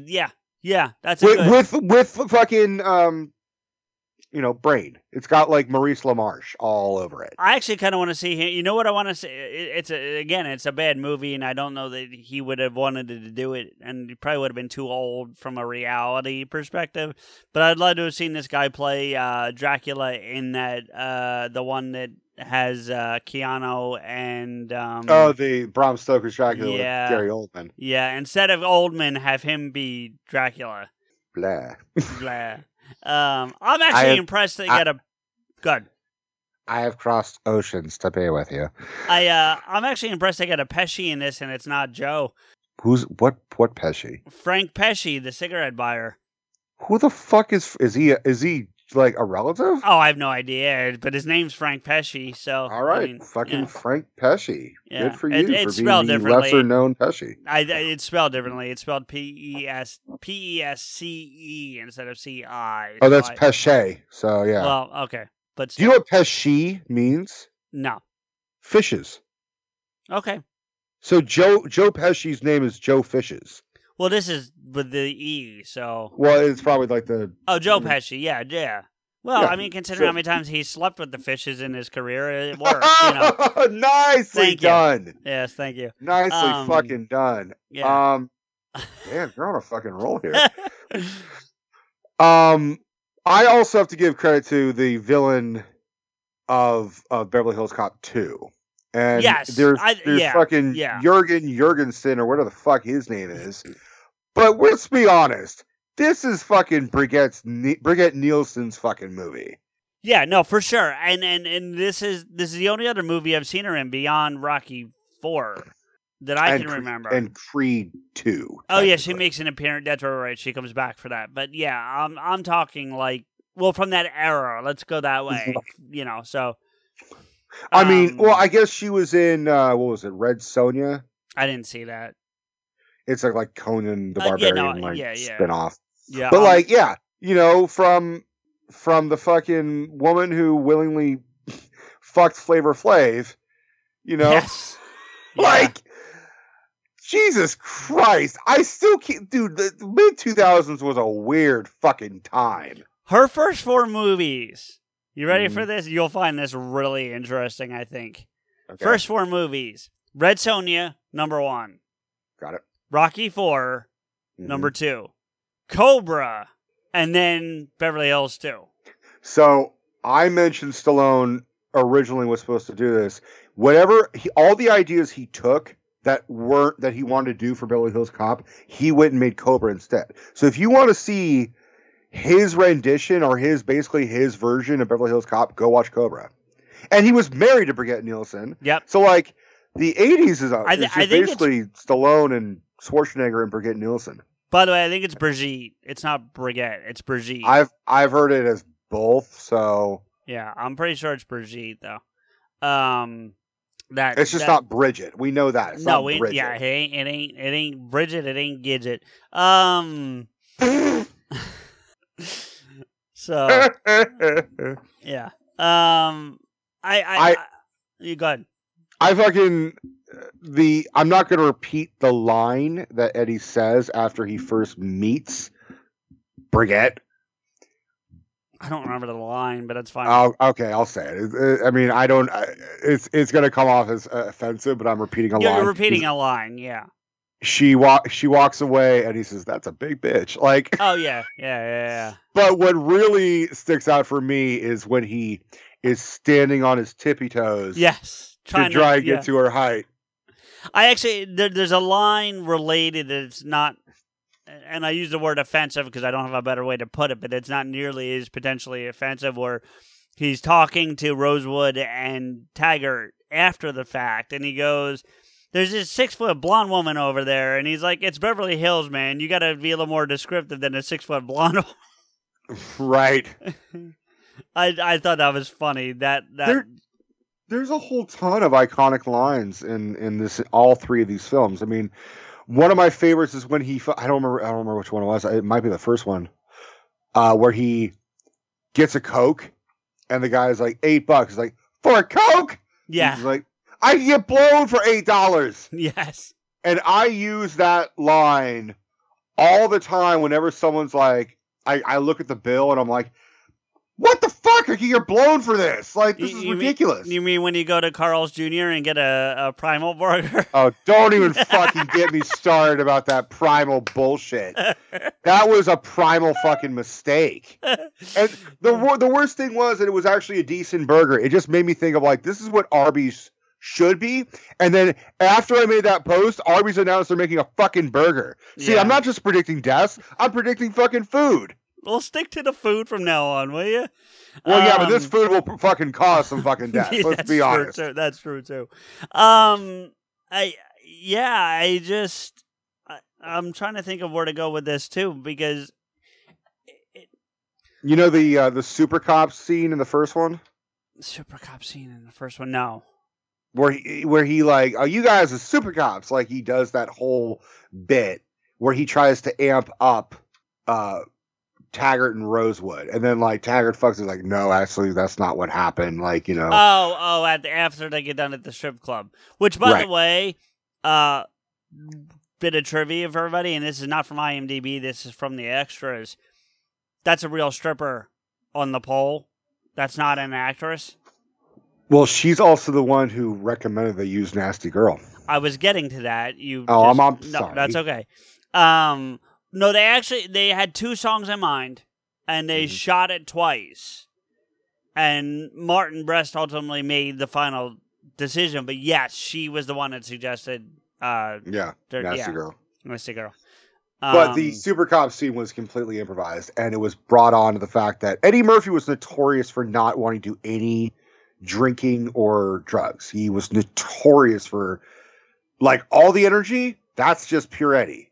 Yeah. No, I mean, listen, Eddie in the 80s, I'm not a big fan of the Dr. Dolittle is, like, tolerable, but I'm not a big fan of the Nutty Professors. I'm not a fan of a lot of his, like, 90s, early aughts stuff. I'm really not, with the exception of Beverly 3, which is technically or even 94. Like Shrek. Yeah, I mean, that's a little more tolerable, I think, but as a whole, I agree. It's still not great. He does better voice work than he does in acting, at least recently. Like, him as Donkey is pretty fucking good. Fucking Mushu in Mulan is really entertaining. And actually, even in Coming to America 2, despite how the movie's not fantastic, he does fine as reprising Prince Akeem. Like, he was not the problem with that film. There were a bunch of other problems. You know what I mean? Like, yeah. My point is that, like, he's not a bad actor. He just takes it. He just takes it to this level. Like, even in what's that movie we did, Brooklyn and Vampire, or Vampire in Brooklyn for yeah, but we did that back in October of last year, and if you remember, I went into that expecting to fucking hate it, and I didn't hate it. I didn't love it, but I didn't hate it, you know. And I hear Golden Child is really good, but I didn't see that, so I can't. We pretty much summed up Vampire in Brooklyn as basically like it's Coming to America, but with a vampire. It's almost verbatim. It's almost And I hear Boomerang's half decent, but I've never seen Boomerang. that. Boomerang is not bad. It's one of those ones where you're like, okay, I see where he's going. I see what he's trying to do. It's entertaining enough, but it's not laugh out loud. I guess my point is that Eddie doesn't need to be like so over the top to be good at what he does. And Axel's a really good balance of that, because you get those moments of like create like the Alice DeWall and some of the laughs and you know, some of the other insanity he does, but then you also get some of the real more serious with hints of comedy in it that are really, really good. You know what I mean? Like, and just the overall sensitivity, like him reacting to Michael Tandino being murdered. Yeah. You know, and he goes in and confronts Victor Maitland, and he's just like, you know, I know it was you, motherfucker, blah, blah, blah. And they throw him out a fucking window. But the whole Super Cop scene, because he was notoriously against drugs, but he was like fading really quickly trying to film that scene. And they tried to offer him some coffee, and he didn't even drink coffee back then.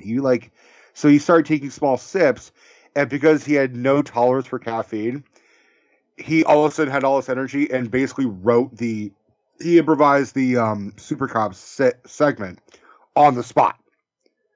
Like, he did a lot of improvisation, because the way they described it, like, the screenplay was basically a cut and paste of a bunch of screenplays that didn't work, and they just put it all in. And if there was no scene, Eddie and fucking Taggart and Rosewood just would work together.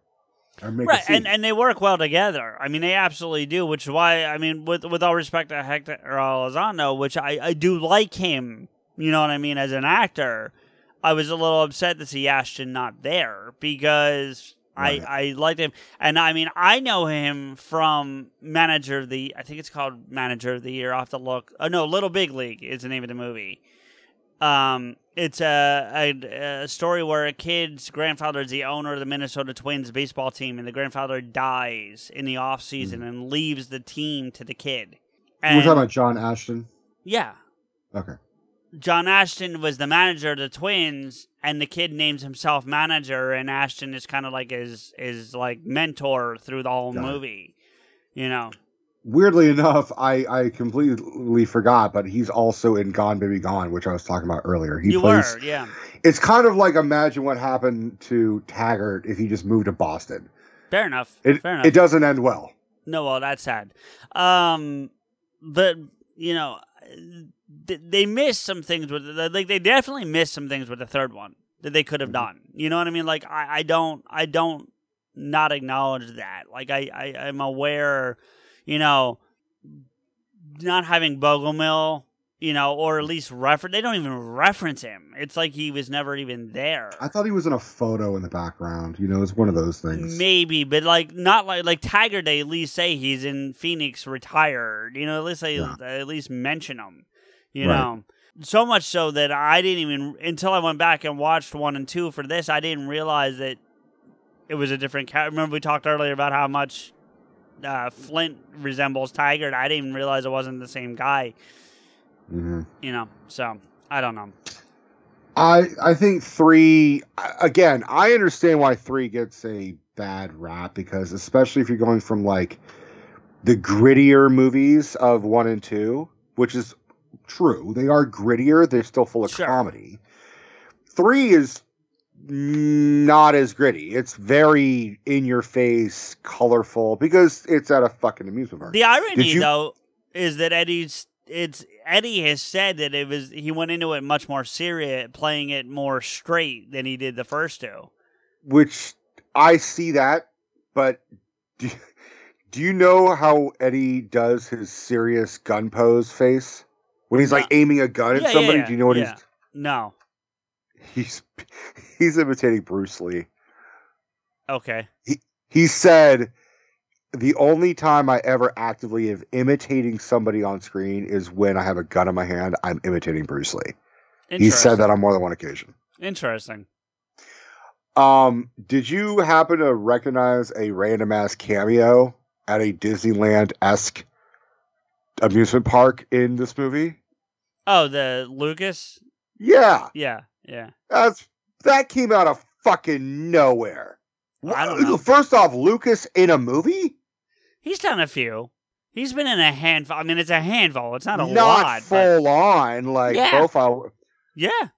I mean, we know he was in Hook, but you don't actually see him as well as Carrie Fisher in Hook.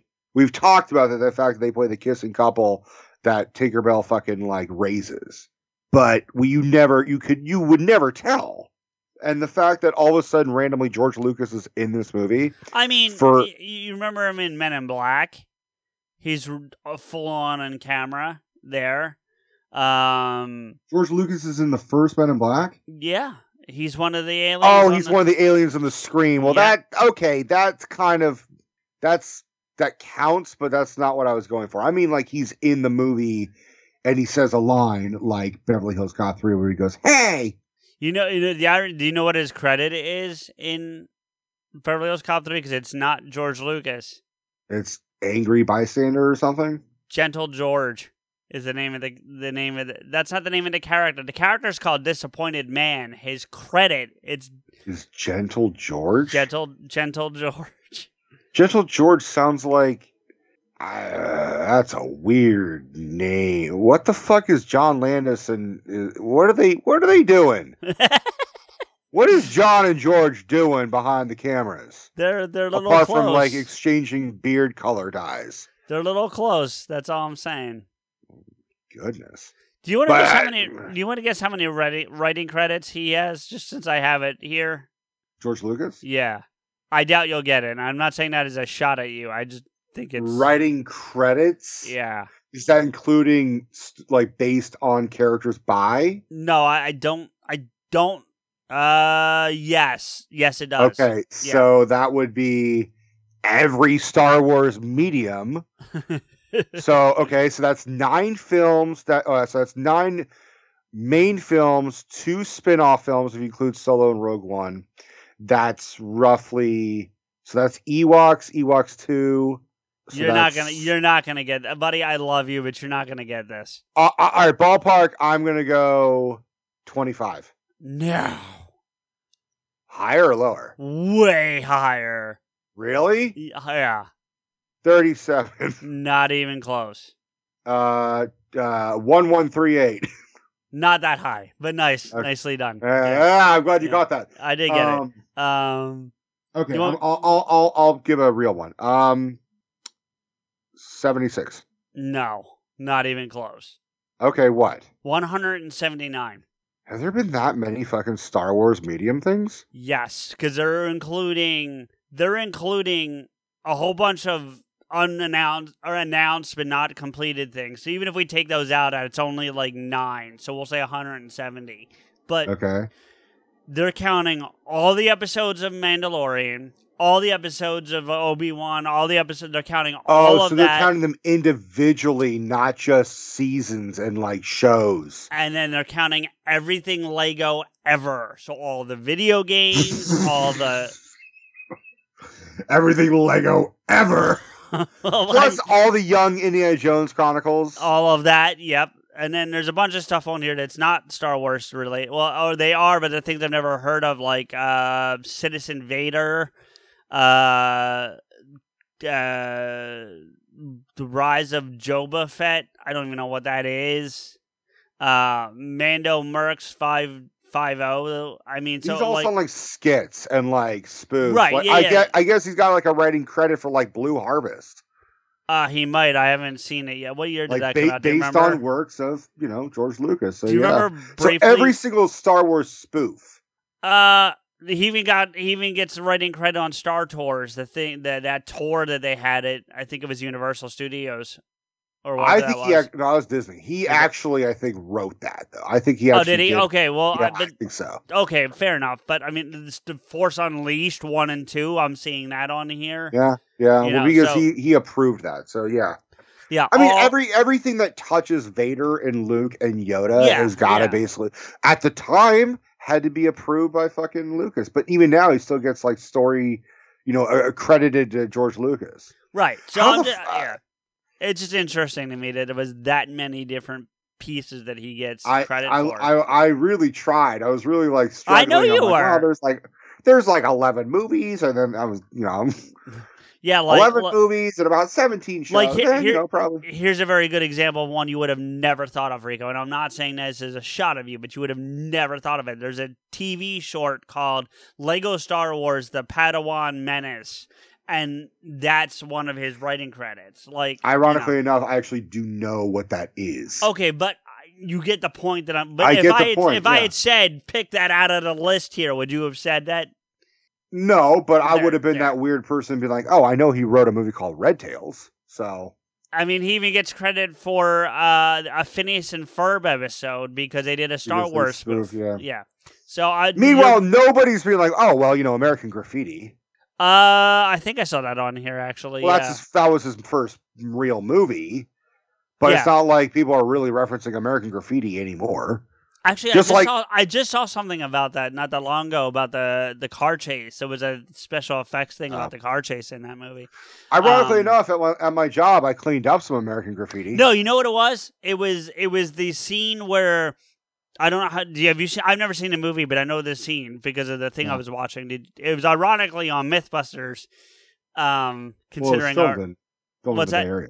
It's filmed in the Bay Area. Well, that's not the point. The point was that do you remember the scene where someone hooks a wire to the back axle of a cop car and the cop car takes off and it rips the back axle out of the cop car? They tested that on MythBusters. So they were seeing Huh. if that could be done. And no, it can't for what it's worth. But yeah. Speaking of Axel, Yes, speaking of axles. Sorry, I just found that we went down a bit of a rabbit hole there, but dude, we went into the fucking Sarlacc pit. yeah, we did. Sorry, Kaderi. So not a great birthday present. I think we're doing okay. Yeah. Do you think they should make a fourth one? Let's go into that topic. Because apparently they're still trying to make a fourth one. They've been wanting to make a fourth one for like 20 years at this point. I think it depends on a lot of stuff. I think it depends on who you get to direct it. I think it depends on who writes it. I think it's based on the theme. I think if you write it closer to 2, yeah. I think if you do it closer to what they did in 2. 2 is, here's what I'll say. 2 to me is the most complete movie of the 3. Mm-hmm. I think 1 is the dirtier, grittier of the 3. I think 3 is the more comedic of them. And I think 2 is your happy balance. And so I think it's Spider-Man 2 of Beverly Hills Cop movies. Yeah, that's a good way to put it. And if you write another one like that and you get the right director and Eddie doesn't interfere too much, and I don't mean that necessarily as a shot. No, but like the problem I've always had with Eddie Murphy is that Eddie Murphy thinks too highly of Eddie Murphy and doesn't know how to get out of his own way sometimes in terms of the creative process because he thinks he knows all. You know what I mean? Or at least that's how it comes across as an audience member. Maybe that's not how he is, but that's how it definitely reads as someone watching from the outside. So, he comes off a little bit a la Mike Myers, like of the constant character playing. And it's not even that. I said this. They were both Eddie and Mike Myers were huge fans of Peter Sellers. And Peter Sellers was the one who played all the characters in all his movies. And I don't think it's just that. I think it's not about the multiple characters because when he does it right, it works. Mm-hmm. A la the first Coming to America. I think that works beautifully. But that's a movie that came out 35 years ago. I get that, but I'm saying the point is that when it's done right, he does it well. You know what I mean? So it's not about them, and he doesn't do that in any of these. He doesn't play anyone else but Axel Foley in any of these. He kind of does in that he like puts on different accents to try to like con his way into different areas, but he doesn't. But he doesn't play another character, and I'm fine with that. He puts on the guise of playing exactly, and that works for the movie. You know, to me that's never been a problem. I thought that always kind of played well. You know what I mean? Like when he's like the building inspector to steal the house for the week and different shit like that. You know what I mean? Like that all worked. I don't know who you would get to do this. I'm trying to think. It was supposed to be Brett Ratner, and then which on paper made sense based on all the work he had done for Rush Hour 1, 2, and 3. Right. It made sense. Right. But now that Brett Ratner has basically been revealed as, Harvey Jr. Yeah. In a roundabout way. So who? Well, they've already picked somebody. Okay. Who did you hear? Because I have an idea of someone that should do it. I don't remember who it was. It's not someone that I recognize. And it was going to be a duo that did do something. I wonder if it's the guys that did Bad Boys 3, because that was a duo. It actually might be them. You might actually be 100% right. So let me see if you are. So it was announced that Mark Malloy would replace Adil Al-Arbi and Bilal Fallah, which I believe they are the ones that did Bad Boys for Life. You are absolutely correct. All right. I mean, that would be okay because they did fine enough with that film, but I have a better pick. So currently Mark Malloy is the guy who is going to direct it. Well, I still have a better pick, I think, but he is essentially a new director. Like, he has done a lot of commercials. He did a TV. He's an Australian guy, so shout out to Australia. He's done Super Bowl commercials. Do you want to hear my pick for who I think should do it? Go for it. Coogler. I'd watch the fuck out of a Ryan Coogler directed Beverly Hills Cop. Oh, I would watch the fuck out of it, but I'm trying to imagine like if that would be, I think Ryan Coogler is now at this point is kind of more like it's almost beneath him. You think so? A little bit. Well, I mean, because let me put it this way: Ryan Coogler didn't direct Rocky 7. He did Creed 1. No, I get that, but I mean that just because I don't think that makes a difference. I think it's a. I mean, he moved on from like Fruitvale Station. You know, I mean, if this was Ryan Coogler before Black Panther, I would agree. I think you're missing my point here. Like, you need a healthy balance of action and comedy, and I feel like you. And I'm not talking. I never saw Fruitvale, so I don't know what I know what it is. There's but no comedy in it. Yeah, I didn't think so. From what I know of it, and Creed is all right to some degree, but I'm basing it on Black Panther. I'm not saying you do it with T'Challa and all that. I'm not going that crazy, right. But there's a healthy balance of action and comedy. There's some great lines between Lupita Nyong'o and Chadwick Boseman in that movie. I mean, you know what I mean? It's true. And not just those two, but you get the point I'm saying. Like, there's some great lines in that he could do it, and I don't think it's below him at all. And honestly, with the reverence he seems to have for filmmaking and especially African Americans in film, I would think Ryan Coogler would jump at the chance to make that movie if the script was right. I mean, there's always factors, right? Like, I'm not saying he would just be like, okay, it's a black guy, I'm gonna do it. Like, I'm not that right. You know, right. But he would be the first black director to do it, though. In the franchise, yeah, for sure. Right. And I think, you know, my concern would be him and Eddie getting along, because I could see them butting heads. You know, that would be my only concern with it. But I think Ryan Coogler would kill this movie in the best way possible. I could definitely see it now that you've convinced me. I think that's a pretty good choice. I would also go Jordan Peele, because Jordan Peele is now like the de facto. That's another great choice. I can't argue that. I would also even say if you're gonna stay white boy, just to stay with the trend of the franchise, hand it off to Max Landis. He did fine enough with Ghostbusters Afterlife. He would be fine with this. I think he can do it. That wasn't Max Landis. That was Ivan Reitman's son. Oh, I got the Landises and the Reitmans. Yeah, Max is the guy that's fucking. Yeah, fuck that guy. Yeah, never mind. Yeah, fuck that guy. Yeah, no. We want Jason Reitman. I agree with that. Yeah, okay, yeah, Jason Reitman. Yeah, that's who I meant. Right. Just want to clarify. We're not going for the rapey fuck. We're going for the talented yes, fuck. Thank you.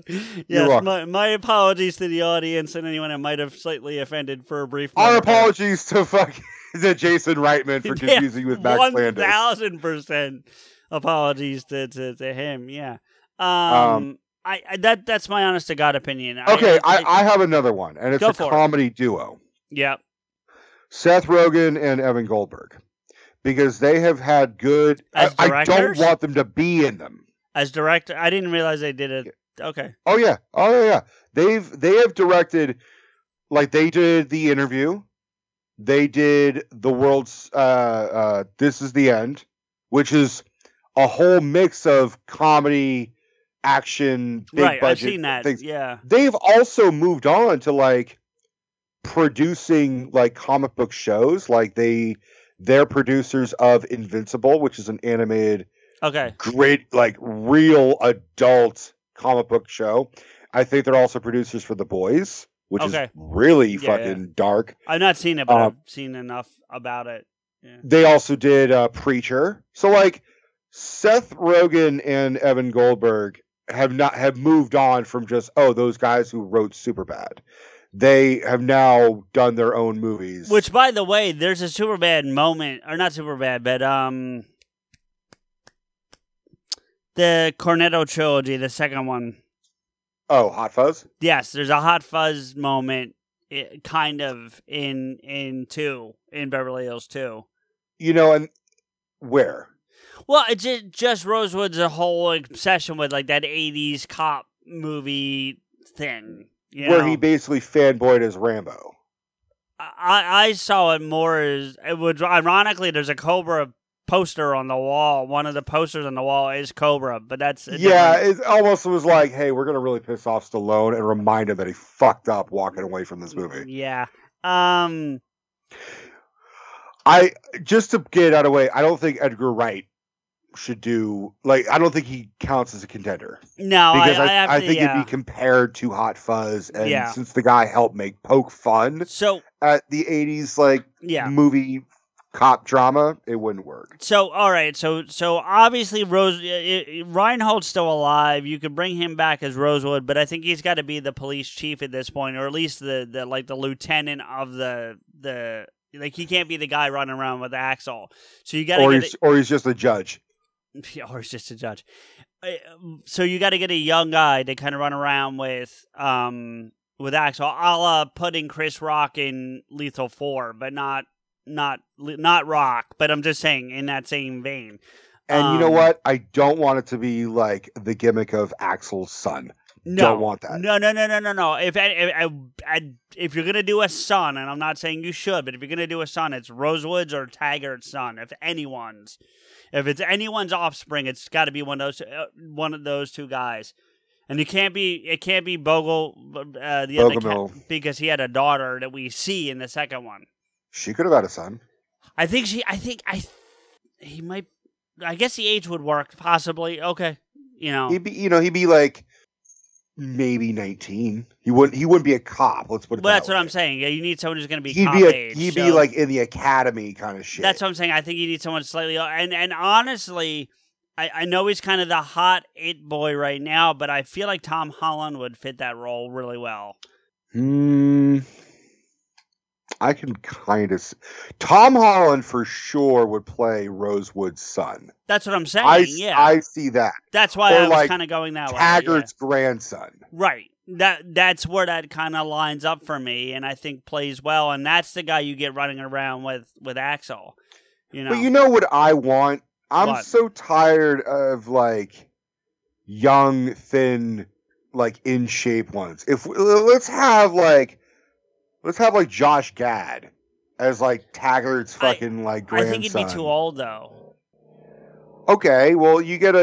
I know what you're saying. You want a early Rogan, Seth Rogen, or Josh Gad, or a Jonah Hill, an early Jonah Hill. Yeah, I want a fat fucking schlubby guy helping solve a fucking crime, and have Eddie Murphy be like, pay attention and catch up, motherfucker. Well, Taggart wasn't exactly the most in shape motherfucker, on the planet. But he was middle-aged, so I'm saying No, but I'm just saying, so that works. I'm saying you don't have to have some, buffed out, You don't need Spider-Man. No, you don't need it. I just think Tom Holland has more comedy chops than we've gotten the opportunity to see up to this point, and that's why I think he could do it. That's the reason why I picked him out. But I'm not against what you're saying at all. But I think Tom Holland's fucking gimmick is perpetually looking confused while everybody else is doing other shit. He wouldn't be related to any of the characters, but the guy who plays Ned, have him do it. Okay. Yeah. He wouldn't be able to be related to Taggart or Rosewood unless it was an adoption of some sort. But I'm saying otherwise. But from the character type that you're laying out to me here, then that would be. Well, no, because he lost 100 pounds too. But he was probably close to 3, so he's not exactly like Tom Holland's felt. I don't know. Well, maybe. He was a big dude. He was a big dude, but even when he lost weight, he was still a big dude. But I don't know. Well, same with maybe. Yeah. I don't know. I'm just throwing out. I'm trying to think of young actors. You know what I mean? We don't need Marky Mark running around with them, and we don't need you don't need. I don't know. You know what I'm with you. You don't need RDJ. You don't need Benedict Cumberbatch. I know I'm sticking in the Marvel, but you don't need Oscar Isaacs running around with him. I think he's too old. You know what I'm saying? Adam Driver. Maybe Adam Driver. Oh, you want to make fucking Eddie Murphy look incredibly short? Oh, you know what? Okay. Here's one that I can kind of weirdly get behind of, and it's going to be a out of left field choice. Sure. Okay, so just bear with me. Yeah. He's too old to go with what I'm talking about, and he's too in shape to go with what I'm talking about. Okay. But I kind of now want to see a movie where Daniel Radcliffe is like. I'd actually be on for that. Yeah. Yeah. I don't necessarily need him to play a relative. No, he would be just the new Rosewood. Rosewood would be the chief, and he would just be the new guy on the force that's at that level that Rosewood was at the time of probably the second one. I would say Right. is yeah. I could buy that. I listen. I think he's more talented than just Harry. I really do. For sure. And I don't think he gets enough credit. I have a name that just immediately came to me. The problem is the only thing I've ever seen him do is dour stuff, so I'm concerned that he could pull it off because you need more lighthearted to be in this movie. But Pattinson, I feel like I would be curious to see. I don't think Pattinson would do it, but I'll tell you who would. Who? Andrew Garfield. Yeah. I would see Andrew Garfield, and I would watch that, but I think he retired or something, didn't he? I thought I saw. Andrew Garfield? No, he's on a show right now. Okay, I thought I saw that he was like taking some time off, though. Maybe He might be taking some time, but you know what? Okay, I have the answer. I honestly have the fucking answer, and it's weird. I got another one, but go. I want to hear yours. It's a weird indirect thing to Judge Reinhold. The kid who plays Tim Allen's son in the Santa Claus, who's essentially Judge Reinhold's stepson. Okay. You get him. I'm trying to fucking remember who the hell he is, but... Well, I had another one, but it wouldn't be a kid thing. It would just be the guy that's now on the force, right? So this kid is now an adult. I'm saying my other idea is Dano. Get Dano. Paul Dano? Yeah. I see him as the villain. Really? It could just be the fact that like the Riddler's. That's why I was giving him the other way around, get him to be a little more comedic, a little more lighthearted. But and I'm not saying anything on him as a person, but he's not in shape, but he's not like a fat schlub either. He's kind of that in between, I think. You know what I mean? So. All right, the actor I was talking about was Eric Lloyd. Yeah, isn't that the guy who played Anakin? No, that's Hayden Christensen. No, I meant young Anakin, Phantom Menace. Oh no, that's Jake Lloyd. Oh, okay. You know what? I'd rather see Jake Lloyd in Beverly Hills Cop 4. I'd rather see that kid get some fucking redemption. He's owed some fucking. Didn't he go redemption. like nuts though, and like yeah, like? But I mean, he pretty much became a schizophrenic. That's what I'm saying. Like, yeah. But I mean, who knows? I mean, he was also bullied mercilessly. Oh, I know. He was unfairly treated. No questions about that. But yeah, we all did that kid dirty. Like that was really don't lump me in that thing because when I'm saying we all, I mean like the collective world. Yeah, shat all over you fucking kid and a kid. But that could be in that. Yeah, I would see the shit out of that, but I would really, for once, like to actually see maybe this is how you do it. You have some shit happen in Beverly Hills, but the climactic fucking Detroit. The climax is in Detroit.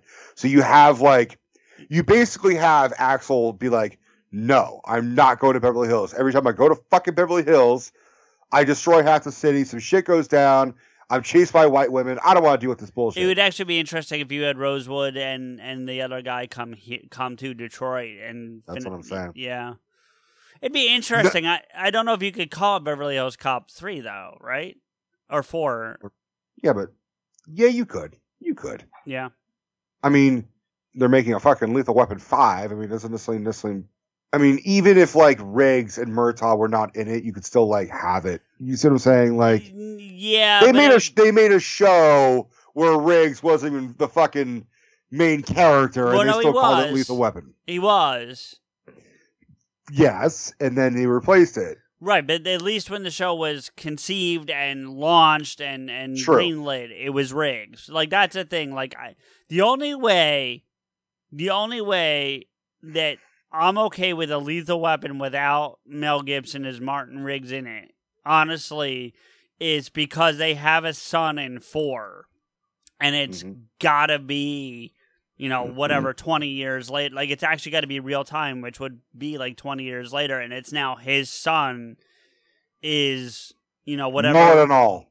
What's that? Mullet and all. Mullet or not, I don't care, but it's got to be his kid to be Lethal Weapon 5 and not be Riggs. It's just that's the way I feel about it, and I feel the same kind of way about like Die Hard. Do I think they should make a sixth one without even having seen the fifth one yet? I'm gonna tell you no. But if you're gonna do it, it can't be anyone and not be fucking McClane. Like, it can't not be McClane. Right. So. Speaking of random television adaptations, they did try desperately to make a Beverly Hills Cop I think they even TV shot show. a pilot. I think they did shoot a pilot, but they filmed the pilot, and it was starring Brandon T. Jackson, who I don't know what you've seen and what you haven't seen, but he was in the most recent Shaft movie. I don't know if you saw that. Nope. But he had a more extensive career in like the mid 2008s. So like he was in Tropic Thunder. Yeah, I'm looking at him right now. I have seen. You know what I have seen him in? You're gonna laugh. I know you, because I think you're just gonna be like, of all the fucking things you could have seen this motherfucker in. Percy Jackson. Yep. And you know what? He's not bad in Percy Jackson. No, he's fine. Yeah, but that's the only thing I've seen him in. Oh no, wait. He technically he's in a Fast and the Furious movie. In what? Fast and Furious, so the fourth one. He's a BMW driver. So. Oh, you know what? I do remember him in that. But and he was in 8 Mile, apparently. Uncredited. Baby, maybe. No, he's in one of the clubs that they go to. So that means he's probably from Detroit. I'll tell you in a second. Yes, he is. So that makes sense why he was cast as fucking Axel Jr. Because Beverly Hills Cop was going to be an Axel Jr. movie. Okay. But you mean show? But yes, a show. Yeah. So Eddie Murphy filmed the pilot, and Eddie Murphy even said, like, as soon as I filmed, I ironically doomed the project because people are going to be like, oh yes, it's fucking Eddie Murphy. And then as soon as I'm not in it anymore, they're going to walk away. Yeah. And he was right. But here's when it gets really fucking interesting. Did you ever watch the show Californication?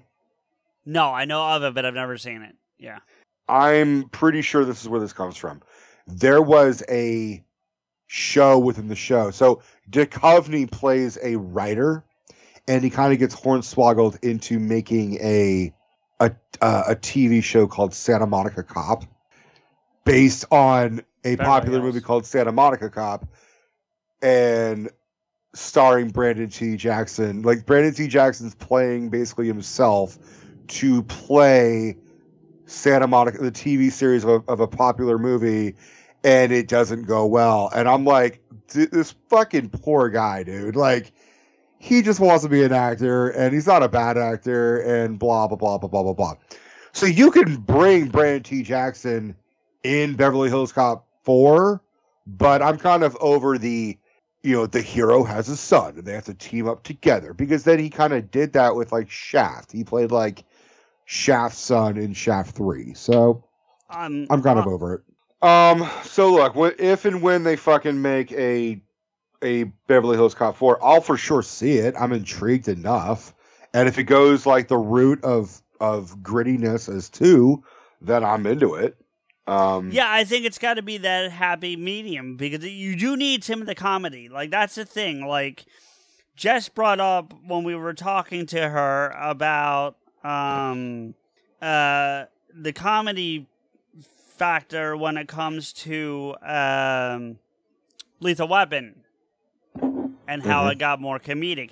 I feel very similar a concept thing going on with these movies, but it starts that way. Like, it didn't have to get there. Like, it started that way. So you can't make it a straight cop flick. You can't make it like a Die Hard. It's not Cobra. Right. You can't do it's not Gun Cop. You can't do that. You have to, Or maybe it is. Maybe it's the black gun cop. Maybe it is gun cop, yeah. So, I don't know. All right. You got any more to add? I feel like we should, but I don't think I do. We've done a decent amount of talking. Yeah, I think so. I listen. I do. I'm glad that Kateri. Let's say this. I am glad Kateri suggested it. I'm glad that we did it. We talked about it, I think, even before she said it. But then once she said it was like we definitely needed to make it a thing. You know what I mean? You watch. Kateri's going to come forward and be like, I never asked for this shit. What the fuck are you guys talking about? She absolutely did. I know, but that'd be funny as fuck. All right. So here are my final thoughts. Before I go, I just want you two to know something. All right. The Super Cop story was working. Okay. It was working, and you guys just messed it up. Okay. I'm trying to figure you guys out, but I haven't yet.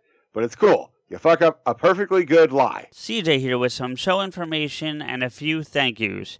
After I'm done, stay tuned for the Dammit, our very own post-credit scene. Listen to the show on Apple Podcasts, Spotify, your smart speaker, or anywhere else you find podcasts. If you enjoy the show as much as we hope you do, make sure to tell a friend where they can find us too. If you want to agree with or yell at us, follow Rico, me, and the show on Twitter. The show is at Podaskew. Rico is at RantsRico, and I'm at M_Blade. And like the show page, Podaskew Podcast on Facebook. If you love music as much as I do, you should check out my alter ego, DJ Xanthus, on my radio show every Thursday from 9 p.m. to midnight-ish, and Saturday from 10 p.m. to midnight-ish Eastern Standard Time at www.radio-airwaves.co.uk. I tend to run past midnight, hence the ish. Oh, and DJ Xanthus is on Twitter at DJXANTHUS. Make sure to follow that for show updates. We want to thank logo designer and show friend Mike for his work on our awesome logo. You can contact him for artwork via email at logomike80@gmail.com. That's logomike80@gmail.com. Check out tpublic.com/Podaskew if you want to display your love of the logo and Podaskew. Thank you to Samuel Lemons for all original music on the show, especially our theme music. You can find Sam on Twitter at Samuel Lemons, all one word, and his music on SoundCloud at soundcloud.com/Samuel-Lemons. Finally, our biggest thank you is to you. Rico and I really appreciate your time and look forward to bringing you our next episode. Don't forget the Dammit. It's funny, it's a good story. It's funny. You're a funny guy.